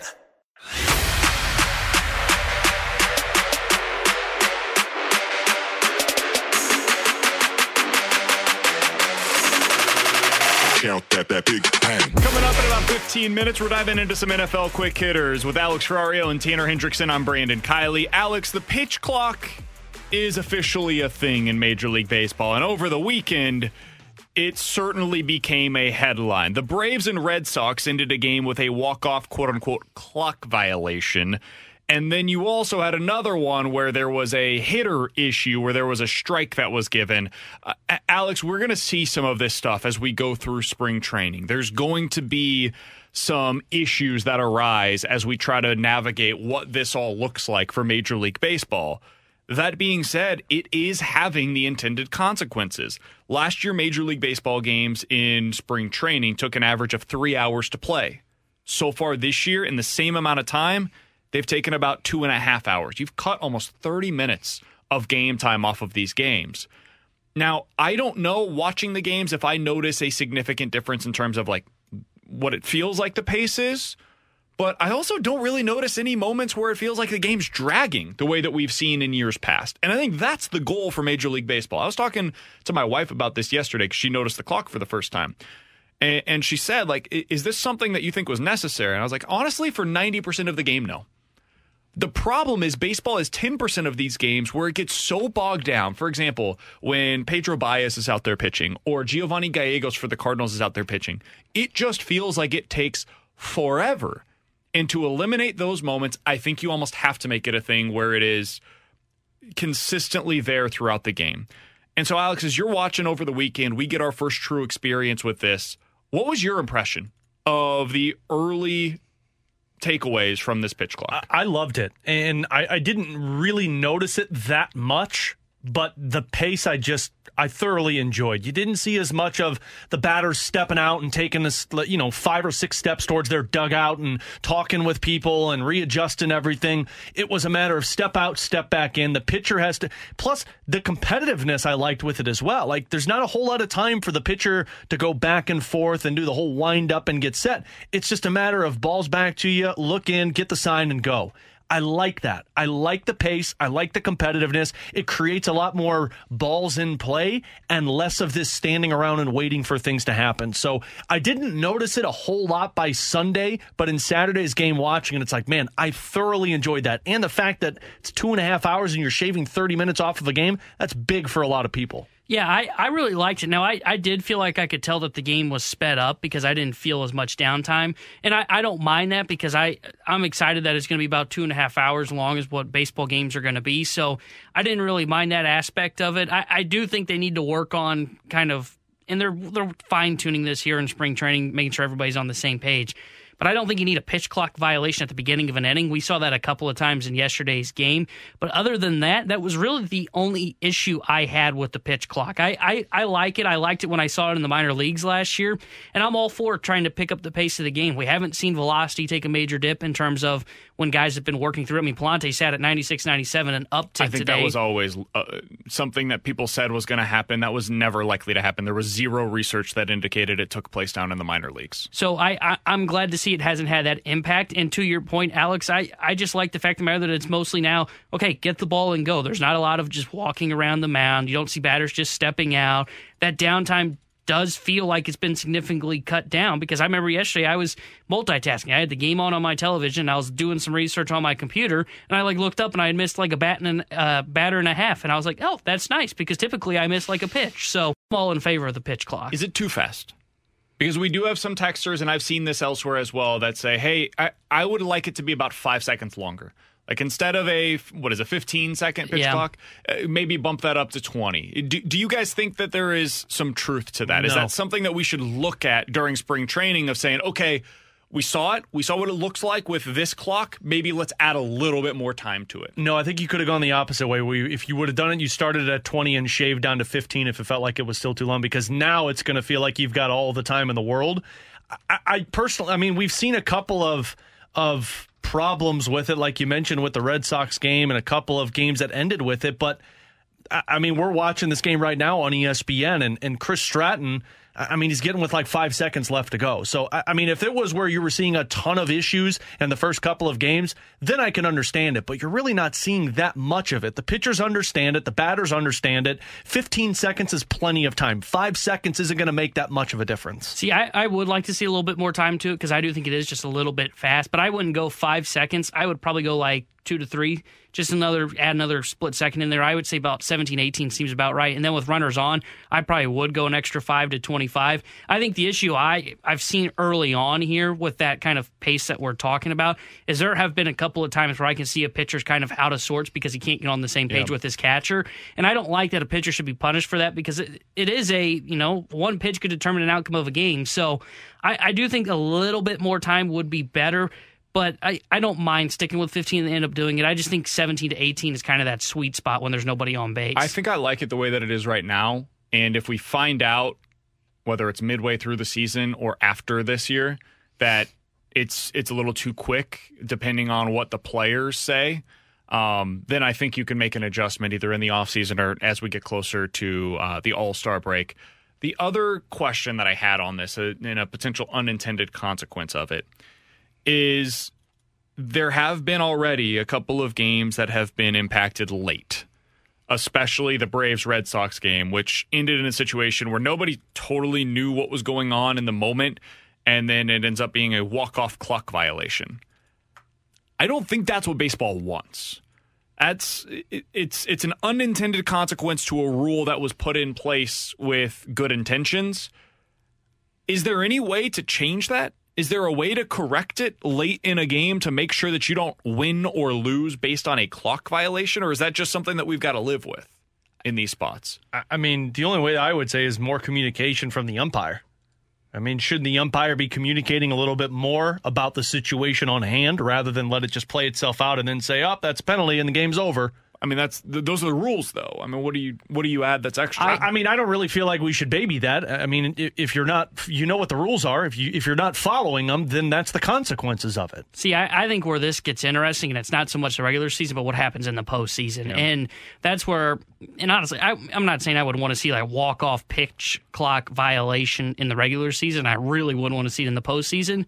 maybe it comes down to maybe the ninth inning is the one that you just take away the pitch clock. The problem is that's typically where the game gets bogged down. I know, is but if you speed up the game innings 1 through 8, I think you can have a slow inning. And the ninth inning is is the exciting part of baseball, where you're getting that excitement to where it's, okay, we're down to the wire, you've got 3 outs, can you find a way to muster a run?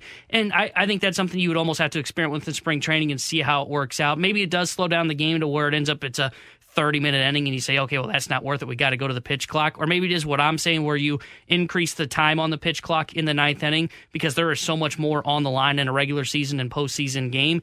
But I don't want to see a game end on a pitch clock violation. I don't want to see a guy strike out because of that. I don't want to see a guy get on base with a walk in the ninth inning. If it's like the 4th or 5th inning, okay, I can survive with one of those. When it's the ninth inning and the game is on the line and it's a close game, and in my opinion, every game matters in the regular season, and in the playoffs especially, it'll be crucial. I don't want to see it go that way. I think you almost have to have something to where it's like, okay, in the ninth inning, it's going to be a different set of rules, kind of like instant replay in football. In the last 2 minutes, it's booth reviews that only there are no coaches' challenges. So I guess maybe this is another question to add. Do you just get rid of the clock in the postseason? I wouldn't, because the postseason games if games are already long in the regular season, and I know we say that the postseason's fun no matter what, I do think postseason baseball was too slow. And games were almost 3.5 to 4 hours long. And even if it is the postseason, a game shouldn't, I know everything's more ramped up because of it. It shouldn't be that way. It shouldn't be that way. There should be more brisk pace of play. Only reason I bring it up is because if you're going to have the rule, I think you have it. And so, like, I'm saying. The way that I view this is, if you're a closer, one of the things that you now have to deal with is, with the game on the line, you've got to be ready to pitch. And if you're a player that is in that batter's box, when the game is on the line, you've got to be ready to hit. These are the rules. It's the old mantra of, if you tell me the rules, I'll play the game. And they know the rules. They're getting time right now in spring training. They will continue to have time during the regular season to be able to adjust to them. Is it going to be a big adjustment? Yeah. I saw Giovanni Gallegos, I think it was last week, give a statement to some of the reporters down there in Jupiter when he said, hey, listen, this is a significant adjustment for me, and it's been difficult. And he's right. If you do anything at a slow pace and then suddenly they tell you by rule you have to speed up the pace at which you are working, that's tough. It can be very difficult, but it's part of your new job. This is in your job description now. And so for a lot of these guys, I think they will be able to adjust. There will be moments where I guarantee you there will be a game. I don't know when it's going to happen, but there will be a game early in the season where everybody gets upset at the new rules because they had a hand in determining the outcome of a game. If we're signing up for this, that is part of it. And we got to acknowledge it up front. And that's kind of where I'm at. You will not find me complaining at the end of the season or after a game if that happens, because you didn't follow the rules. You were given these rules. You had all of spring training to figure it out. This was something that you agreed upon when you guys got back to play. So if you don't follow them and that's the repercussions of a game, well, that's on you rather than the rules and complaining about it. And I get that. I totally do. I was just kind of throwing it out there of how you could change it to where you don't have that outcome, because I understand. That's like saying, you have to learn how the officials are going to call it in football. Are they going to be more lenient, or are they going to call it by the book? Same with basketball. So on the plus side, at least we don't complain about any of that in football. Yeah, like Tanner. A bad call potentially, or a good call ending a game. Yeah, that would never be complained about by anybody. We always complain about the right call, don't we, Tanner? Philly got robbed of a Super Bowl. You're right. But no, I totally get it. If you decide to go down this route, I get it. If you wanted to make a change and add just a couple seconds for the 8th or 9th inning, or just the 9th inning, or get rid of the clock altogether in the 9th inning, I would understand that too. But I don't want to sit up here and say, like, oh yeah, okay, well, we got to make these massive changes because now the 9th inning is going to be ruined. No, but I really don't want to see a game end that way. Coming up in about 15 minutes or so, Doug Armstrong's fire sale appears, at least for the moment, to be mostly complete. Traded Vladimir Tarasenko, Nico Mikkola, Ryan O'Reilly, Noel Acciari, and Ivan Barbashev. How do you feel about the return that he was able to get back for those 5 players? We'll talk about that coming up in about 15 minutes. NFL Quick Hitters coming up next. You're on 101 ESPN. We're right back to the BK and Ferrario podcast, presented by Dobbs Tire and Auto Centers on 101 ESPN.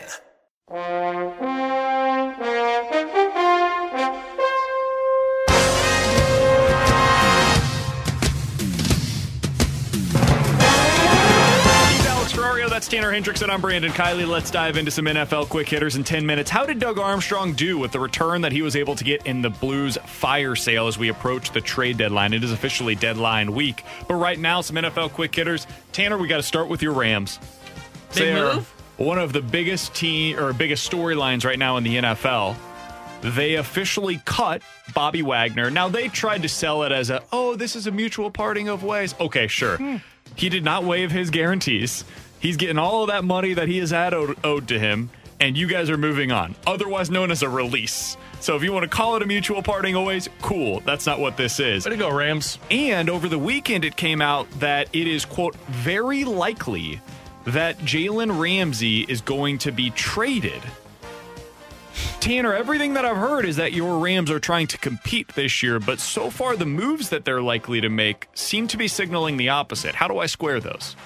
Yeah, to be honest with you, I don't know, because I don't know what they're doing. Because I thought there was I thought there was a chance that they were going to move on from one of Wagner or Ramsey to try and save some cap space, because I thought both would have a trade market, and it sounds like Ramsey does have a market. I was shocked that they cut Bobby Wagner, because he was arguably one of their best players on defense last year. I mean, he had 140 tackles last year, and he was great for them as a leader, too. So I was shocked by the cut there. They didn't really save that much in the cap space by doing so. Ramsey's going to be dealt, and I read this morning there's a chance that they may be looking to cut Leonard Floyd as well. So I don't know what they're necessarily doing. Everything that I've heard when I've listened to podcasts that cover the Rams was that they're going to be aggressive this offseason, and they were going to be adding to the defense. So I don't fully understand. I'm wondering if this is just kind of, okay, let's see if we get blown away by an offer on Ramsey. If not, we'll hold on to him. Because everything it sounds like is that they want to add another edge rusher and also kind of retool the offensive line and add another wide receiver. I don't know. I'm surprised by I was really surprised by the cut of Wagner, and I'm still surprised that they're more than likely going to be trading Jalen Ramsey. Add another receiver on top of throwing all the money that you did at Allen Robinson this past offseason. Dude. Man, the Rams are run well. I really wanted the Chiefs to get Allen Robinson. I thought it was a great signing when they made the move, and it just has not. In fact, not only has it not worked, it's been one of the worst signings in the last 5 years in the NFL. He was a complete non-factor for that offense. I mean, he's partially a reason why you just had to cut one of your best defenders this season. Yep. And why you're trading away the other one. Because Absolutely. you're spending too much money on a wide receiver core. I would be curious to see where Jalen Ramsey ends up going. I don't know just where he's going to go. The Chiefs. I don't think that they can make it work money-wise, because he's going to want a new contract, I would guess, wherever he ends up. Yeah. And you're probably going to, I don't know if a first-round pick, but definitely a second, I would think, is going to go in return for him. Someone brought up Detroit. That would make a lot of sense. Yeah, that would make a lot of sense. Somebody like that's not paying a ton of money for their quarterback, that's on the cusp of potentially making a big run. I think they would like to get him in the maybe AFC. Seattle. Maybe Jacksonville? I don't think the Rams are to Jacksonville? In the division. Oh, I forgot. Yeah, he wouldn't go back to Jacksonville. I just had a total brain fart moment on the air. Yeah, no, that's not happening. I could see Seattle doing that. Pete Carroll loves the run game and he loves defense. You know what I would not totally rule out? This is a Bill Belichick move. New England. Yeah, that's a Bill Belichick move. It feels very Bill Belichick-y to go out there and be like, you know what? We're going to go get the next iteration of Darrelle Revis, or they did this with Stephon Gilmore in his prime, where they paid him a boatload of money, and people were like, man, is that a Belichick move? Yeah, because he was awesome. He was a great corner, and his scheme is at its best when they've got a legit number one corner available to them. Ty Law was that early on. Yep, that's New probably going to be like the spot. That feels like the spot. You know who else could be interesting on this one is Pittsburgh. They've got a great defense already. They've got a rookie quarterback, or a guy on a rookie deal. Maybe that would make sense. That's going to be a rude wake-up for Jalen Ramsey going from Jacksonville, L.A., welcome to New England, where it's cold 24/7. You know who else could make some sense in this regard? And now, I don't think they could give him a new deal because they wouldn't be able to push the guarantees, but if they did it for like a year or two, it's Philly. They make weird stuff possible because of the way that they're able to manipulate their cap. They've got a decent amount of free agents going into the offseason, especially on that D-line. Maybe they repurpose that money instead of being in their D-line to a corner. Could see Tampa doing it too. They've got Slay already, but maybe that's something that they look into this year. All right. The Bears have the number one overall pick. We've had a lot of conversations on what you do with that pick. ESPN.com, Adam Schefter specifically, reported earlier today that they are, quote, leaning toward moving that pick, end quote, which is what we all expected to be to happen. Who do you think is most likely to trade up? If you had to make your claim today on this team being the one that you would bet on to move up to the number 1 overall pick, who would it be? I think mine would be the Colts. Unless the Colts feel comfortable with whomever they think is going to fall to them, they need a quarterback desperately. They feel like the team that's the most highly motivated to go get their guy. But I because they've got an owner that's motivated, and that's really what makes these deals possible. But I say, do they trust who's available to them at 4? Because somebody moves up to get the first overall pick, they're taking a quarterback. Texans are taking a quarterback. Is Indy comfortable with Will Levis? Because if that's the case, maybe they don't trade the stock and moving up, and they just stay at 4 because Arizona's not going to be taking it. So they feel like the team for me, but it would not surprise me if Detroit or Seattle do it. Indy was the first one for me, but just to go different, because they had all the factors that were in it for me, and you said one of BK was a owner that's motivated, especially when he came out in that press conference like, that kid from Alabama, he's pretty good. The other one that I would throw in here, because they've got a motivated owner, new head coaching change, and they're a team that wants to be on the up and coming, would be Carolina. I could see where Carolina gets super aggressive, makes that kind of trade. They go get the quarterback. They've got a decent defense already. And if they think that Frank Reich's the guy that can take, say, Bryce Young to the next level, then I could easily see where they trade up from nine and go get their guy. I could see that. Another team, a lot of these are really difficult to accomplish because you would have to include future firsts for teams that don't have multiple picks this year. Like, Houston's the easiest. They've got 2 first-round picks, one at number 2 overall, the other at number 12 overall. You package those together, and if you're Chicago, you're like, sweet, this is perfect for us. Yeah, but if I'm Houston, I wouldn't do that. I mean, unless they've got one quarterback that they like above the rest. Yeah. If they see, like, Bryce Young as clearly being better than the rest of the class, you make the move. Because getting your guy is worth it. Could be wrong, but if that guy ends up working out, it doesn't matter how much you gave up for him. It'll end up being worth it. Carolina makes a ton of sense. Another one that I would bring up is Las Vegas. I don't know what their plan is. If they get Aaron Rodgers, of course, this is all null and void. If they're not able to get Rodgers, you moved on from Derek Carr. You've got a decent team. You're competing in the AFC West where everybody else has their quarterback, even though everybody's low right now on Russell Wilson. At least they know who their quarterback is. Vegas is the one team in that division that doesn't. You're probably pretty motivated to figure that out, I would imagine. They've got the 7th overall pick. They could make this work if they're willing to include a bunch of other assets.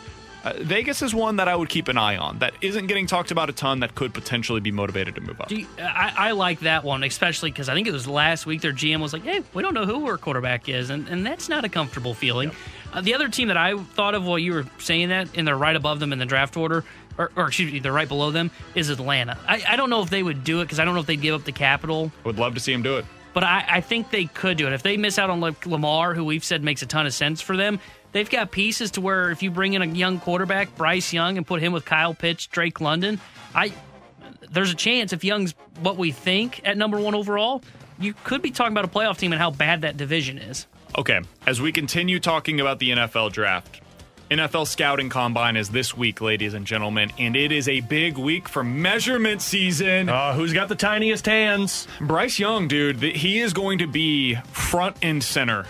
There was a report. So he's not throwing at Combine, though, is he? I'm not sure. The only thing that matters for him at Alabama, I thought. Yeah. The only thing that matters for him this weekend is what are his measurements. Everybody knows he can throw. Everybody knows that he's a very good football player. And whether you like this or not, and I get it on either perspective, honestly, how tall he is, how big he is going to matter to teams. There was a report over the weekend that he's likely to come in at roughly 5'10 and a half. Dude, that is really short. Like, really short for an NFL caliber quarterback. I was listening to Daniel Jeremiah over the weekend on his podcast. He works for NFL.com, NFL Network. He said he expects him to be right around 200 pounds. That's bigger than a lot of people expected. If he is 5'10 and a half and about 200 pounds, what do you guys think that means for his draft stock? Especially when you keep in the back of your mind, C.J. Stroud's expected to be about 6'4", 220. I think it dips a Will little Levis, 6'3", 230. And Anthony Richardson is a hoss and is expected to come in at roughly 6'4", 240 and run a 4.5. I think it dips because I think if all of those go the opposite direction he's hoping, I think C.J. Stroud becomes the sexiest available quarterback. I think Anthony Richardson might be the number 1 pick, guys. Oh, Bust. But oh God. Think about this for a second. That's a terrible idea. 6'4", 240 pounds, runs a 4.540. And he is apparently going to be throwing at the NFL Combine, and he has a cannon. He has the strongest arm by far in this year's NFL draft among the quarterbacks. You put that, and if I was his agent, I would say stand next to Bryce Young as often as you possibly can this week, because you're going to look like a monster compared to him. And whether we want to think that matters or not, it does to NFL general managers, I promise you. Ugh. I heard, it's been a couple of weeks now, because I heard it on national ESPN radio while I was driving to a play-by-play event.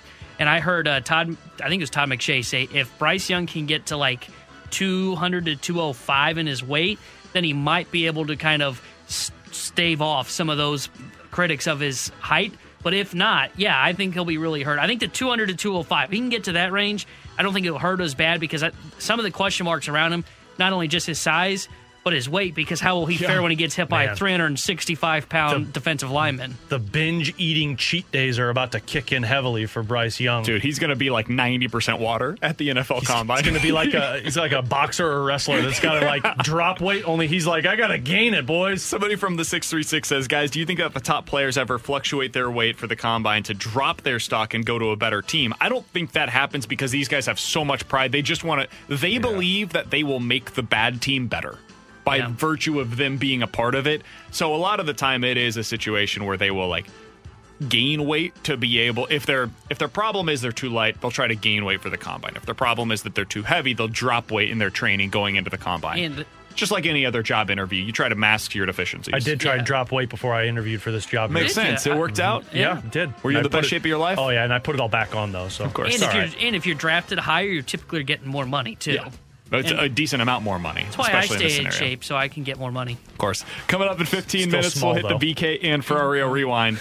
But coming up next, how did Army do with his return on this fire sale? We'll talk about it next year on 101 ESPN.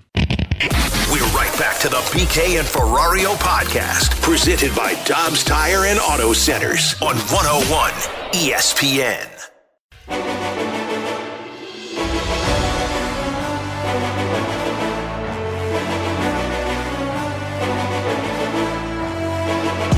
Alongside Alex Ferrario and Tanner Hendrickson, I'm Brandon Kiley. So we've been talking about it all year. Well, really since like the losing streak early on in the season when Doug Armstrong made his early season press conference. Blues are heading for a fire sale, and that's exactly what we were able to see. They ended up trading Vladimir Tarasenko, Nico Mikkola, Ryan O'Reilly, Noel Acciari, and Ivan Barbashev. Those 5 players, Alex, netted you 2 firsts in 2023, a second in 2024, a third-round pick in 2023, probably another third-round pick in 2024. It is technically a conditional pick, though. Then you got players Sammy Blais, a few kind of throw-ins as prospects, and Zach Dean, which is the most recent addition that they got in the Ivan Barbashev deal. I'd also throw in Kapanen. I know they just claimed him on waivers and didn't trade him, but the you don't claim him because of the cap space, right? So, yeah, you essentially acquired another middle six forward as a part of this as well because of the cap that was made available to you. Alex, when you look at what Doug Armstrong was able to do in the returns for his fire sale, how would you rate the job that he did? I'd give him an A. And I know this is going to sound like the Homer opinion here, but you had 4 guys that were very unlikely to be returning after this season. Tarasenko, Mikkola, Acciari, and Barbashev. And then the other one, maybe there was a chance, but probably not that you wanted. So you had 5 guys that were coming off of your roster this season that were going to be very difficult to bring back, even if this team would have been winning and just misses the playoffs. But you turned those guys into 5 draft picks in the first 4 rounds and put yourself in this upcoming draft with the 3rd most draft picks of any team going into it. And this is supposed to be a very deep draft, according to a lot of prospect analysts. On top of that, you got a prospect that could fight for a job next season and 2 guys who could be on your roster next season in Kapanen and Sammy Blais.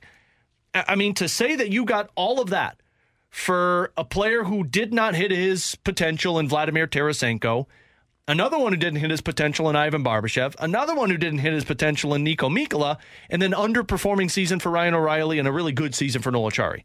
To me, that's the most successful trade deadline that you could have asked if you're Doug Armstrong. because now you have all of the weapons available to you to turn this team around next season. I would give him an A- because I think he did pretty well on his return. I mean, he got 3 first-round picks. The prospect as the first. I think the only reason he wouldn't get the A+ is some of the prospects are more projects, and then the other one is you didn't. And I thought, the reason they didn't get the second-round pick for this year's draft, which they are missing, is because they got the prospect in the Barbashev trade. But that's the only reason I would say get an A-. But I think he did well for his returns because to your point, Alex. Everybody that he traded was underperforming going into the deadline. I mean, O'Reilly clearly not having the season you wanted. I shouldn't say that. Achari had played pretty well. Achari was the only guy that was dealt at the deadline that had been playing at the level that you were expecting. He was the one I was disappointed that they moved on from. A little upset about it? Yeah. I get it. But I think they did pretty well, and I think they're done up to this point, and if they are, you couldn't ask for a much better return from Doug Armstrong. Somebody on the text line says that Kapanen was free, so you can't include him in the haul from the trading. I think this is something that we do need to take a second to include, Alex, because I think it's a really good point by you. He was free. You were able to pick him up via waiver, so you didn't have to attach an asset in order to be able to trade for him. But the reason why I do think that it's important to include him in this conversation is because if the Blues didn't make these moves, they would not have had the cap space to be able to go out and get a legitimate middle six forward. Now, we can have a real discussion on his level of performance this year. He's underperformed. That's why he was made available via waivers. But Alex has been talking about Jesse Puljujarvi, and I think there's been a decent amount of our audience that's been interested in him all season long because of the same qualities that made the Blues interested in Kapanen. So you're able to get this guy because you made these trades, and now you have a potential middle six forward signed next year with cost certainty for $3 million. It's a hell of a move. It might not work out, but at least the upside is very much there for you to be able to get a decent return on this. Well, and Doug Armstrong spoke with the media a little bit ago about that claim, and he said, look, it's a win-win for us. He said either this kid comes out and performs well because he underperformed this season, and next year he's going to be an unrestricted free agent, and he's going to get a hell of an opportunity playing with Robert Thomas and Pavel Buchnevich, or he stinks, and it's $3.2 million that you were going to have to spend on another player to play in your top 9. Exactly. And he walks as a UFA, or you flip him at the trade deadline for an asset. Like, this is a win-win, and you don't get this opportunity unless you move O'Reilly and Tarasenko and Mikkola and Barbashev and Achari, because you don't have the cap space for it. This guy's going to be in your top 9 next season. The reason why I'm going to give them an A as well is because I like what he decided to do. If you include Kapanen in this conversation, you got a legitimate NHL forward that impacts you potentially for next year. You got Zach Dean, who fits the prospect criteria that we talked a lot about, former first-round pick. They've said that he's basically the equivalent of a second-round pick in this year's draft. Cool. That sounds about like what we were expecting for Ivan Barbashev. You got multiple first-round picks, and you got a second next year, and you got a couple of thirds as well. The amount of flexibility that you have added to your roster this offseason, or as we approach the deadline, based on the moves that you made by getting rid of all pending unrestricted free agents, round of applause. Absolutely. Dude. You did great, and you got it all done before the trade deadline, which means that you now have this additional ammo to go back to the market to say, hey, for other teams, we now have this available to us. And whether it amounts in a trade going into the deadline this week, or if it results in conversations that continue progressing into the offseason, that's good. That is a good deadline for Doug Armstrong. And the next question is, what are you going to do with your blue line? And that is both in terms of getting out and going to the market and finding somebody that can help you, and also removing somebody, one of those contracts specifically, from what you have available. And that's what I would tell Blues fans, because I'm sure a lot saw the Barbashev move yesterday and said, well, I guess I don't have to worry about Friday because they're done. They're not done, because what Doug Armstrong just did is played his cards well, to the point of now he's not going to the market on Friday and saying, hey, take this contract, take this contract. He doesn't have to move any of that. But if a team gets desperate that did not acquire what they thought they needed in terms of a defenseman, or maybe there's a forward on the roster that they could still look at and say, man, maybe we do take this offer because it's a hell of a deal. What people are missing is the Eastern Conference is loading the hell up. Like, everybody in the top 6 teams in the National Hockey League are all in the East, and the Western Conference has just been sleeping. A team in the West could say, we don't have the chops to go up against Boston, New Jersey, New York, Tampa, Toronto. We got to do something. Maybe that's where they call Doug and say, look, we need to get this done. And then guess what? Doug's looking even better than what he was before because now he doesn't have these UFAs to figure out where am I going to moving and what am I getting. He's waiting for teams to call him on Friday and saying, yep, give me your best offer. Someone on the text line said, guys, do you ever have any moves that the Blues management makes that you did not like? If you were listening to the show over the offseason, I was not particularly thrilled about the Nick Leddy move. I didn't like them letting David Perron walk. We were all not thrilled about the idea of walking away from Alex Pietrangelo. Yeah, there have been moves in the past that you look at, and even in the moment, you say to yourself, not sure this is the right direction to go. Now, Doug Armstrong has earned the benefit of the doubt, but yes, if they didn't get the type of return that we all thought that they could have, I would have said that to you guys. I'll be honest with you about my assessment on this team. I think they did pretty well. And to your point on them potentially doing more, here's what Jeremy Rutherford had to say earlier today as he was on with the Balloon Party. All indications are there still could be a move with that defense. I know when I talked to you last, I was thinking that potentially, if it's done, could be held off until the summer. But it sounds like the Blues are still intent on moving to defensemen, and the one that we continue to point to is Colton Parayko. That is where we are going to be focusing our attention over the next few days. Do they make another move? If you had to guess right now, Alex, do you think that they will? By Friday? Yeah. On the blue line. Do you think that they trade one of their players? I do. I think that somebody on that blue line will be moved before the deadline at, I think it's 3 o'clock on Friday. Doug knows what he wants to get done and what he needs to get accomplished. And I do believe there's a little bit of timeliness behind this because you don't want to go to the draft and have all of these contracts still and being made it known that you want to bring somebody in to make your team better. I think you put yourself in a really good position at the draft to acquire an NHL player if you're able to move one of those defensemen. So somebody's going to get desperate enough. Like I said, the Eastern Conference is loaded up. Somebody's going to get desperate and say, we need to upgrade. And that could be Torrey Krug. That could be Colton Parayko. Heck, it could be a Nick Leddy or a Marco Scandella. Somebody will call. See, I don't think he's going to move anybody off the blue line because I think it's one that's going to have to be done in the offseason. I think it's just too tough to make a move like that for Parayko or Krug. I think those are the two guys that are really having the conversations around them. I think with their contracts, though, it's going to be tough to move them in season. Is he trying? Yes, I don't doubt that he's trying. I just think when you're talking about these long-term deals with these higher AAVs, it becomes more of, okay, we're going to have to do this in the offseason. I think these conversations are building up to that. That's where I'm at as well. I do not think that they get anything done this week. I do think at least one, maybe multiple of those defensemen will be traded in the offseason, though. I think this is the prelude to what we're going to see in the offseason. The Rewind is next. You're on 101 ESPN. We're right back to the BK and Ferrario podcast, presented by Dobbs Tire and Auto Centers on 101 ESPN. Let's run it back with a daily rewind on BK and Ferrario. Brought to you by Stewart's American Mortgage. Google the Bagel Loan, featuring 0 fees and 0 closing costs.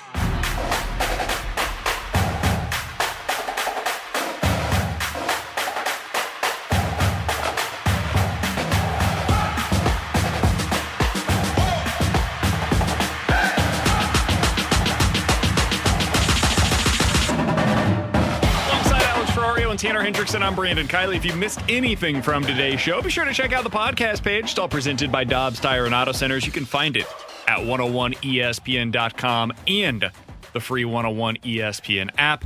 And right now, because you've been listening all day long, and we appreciate you so much, we have your chance to score a pair of single session passes for the 2023 State Farm Missouri Valley men's basketball tournament. I'll get better at this read, I promise. It's the 33rd annual MVC tournament, hitting the court at Enterprise Center this Thursday through Sunday. Tickets to Arch Madness are on sale right now. You can get the details at 101ESPN.com, or you can just continue listening to 101 ESPN throughout the week, as we will continue having an opportunity on the show every day this week to win a pair of tickets. Here's how you do it. If you are texter number 101 at 314-399-9646, and you can tell us the band that sang the song that we were all singing in the first segment today. The band. Name the band that we were singing earlier today in the Open. If you can do that, in your texture number 101 at 314-399-9646, you are getting a pair of tickets to a single session pass for State Farm Missouri Valley Conference men's basketball tournament. State Farm Missouri Valley. That was really fun. That was great. We have fun here. Guys, tomorrow I think we're going to spend a little bit more time doing this, but Brendan Donovan has now hit 2 home runs already in the spring. Last year he had, 4 over the course of the entire season? Yeah, or 5, because I looked it up earlier. I was curious. He had 1 in spring training last year, so he's already doubled that total. And if this was, again, this is one of those things where, you track it, right? In the offseason, he went down to the same place, the hitting lab that Arenado and Goldie went to last year to be able to improve his swing. He got a new puck bat, and he worked on adding some speed to his swing. He was working, Ollie was talking about this on the game today, on pulling the ball more and having more pull with more power when he does pull it. If this is real, big if, and he adds power to a player that already has a crazy high on-base percentage, buddy, we are talking about a legit starting second baseman that could, by the end of the year, be considered to be a top 5 starting second baseman in baseball. Yep, and that changes the entire dynamic of your lineup in terms of where he's at on it. If he is that leadoff hitter, well, now you got power on top of the on-base ability. But if not, now you've got double weapons that you could be talking about using in the 7, 8, 9 spot, which is just a dangerous weapon to have if you're Ollie Marmol. I mean, you got a ton of dudes that could be coming off of the bench right now with potential 15, 20 home runs. If Donovan adds power to his game, I mean, you're talking about a potential guy that could be an all-star. That's how good he could be, because his on-base will be high, and I believe that'll be the case because he's got a great eye. If he starts slugging the ball more, he's going to have that OPS climb, and he's going to be hitting leadoff, scoring a bunch of runs. If this power is real, there's a serious chance that you're looking at a potential all-star second baseman on the St. Louis Cardinals. I think it's possible. And it's spring training. Everything matters. No, it doesn't. No, just keep it in the back of your mind as you continue watching. If the power sustains through spring training and then we start seeing it incorporated into his game in the regular season, that's where all right, there's probably something to this, especially because it is something that he specifically focused on in the offseason. For Alex Ferrario and Tanner Hendrickson, I'm Brandon Kiley. We will also talk about the other Cardinal second baseman tomorrow. Man, it has been a super impressive start to the spring for Nolan Gorman. We'll talk about that tomorrow. We'll also talk about Tink Hentz's outing, which has been impressive so far. That's all coming up tomorrow. The Fast Lane's coming up next year on 101 ESPN. Burning through the sky. Yeah. 200 degrees, that's why they call them Mr. Fahrenheit. You've been listening to the BK and Ferrario podcast, presented by Dobbs Tire and Auto Centers on 101 ESPN.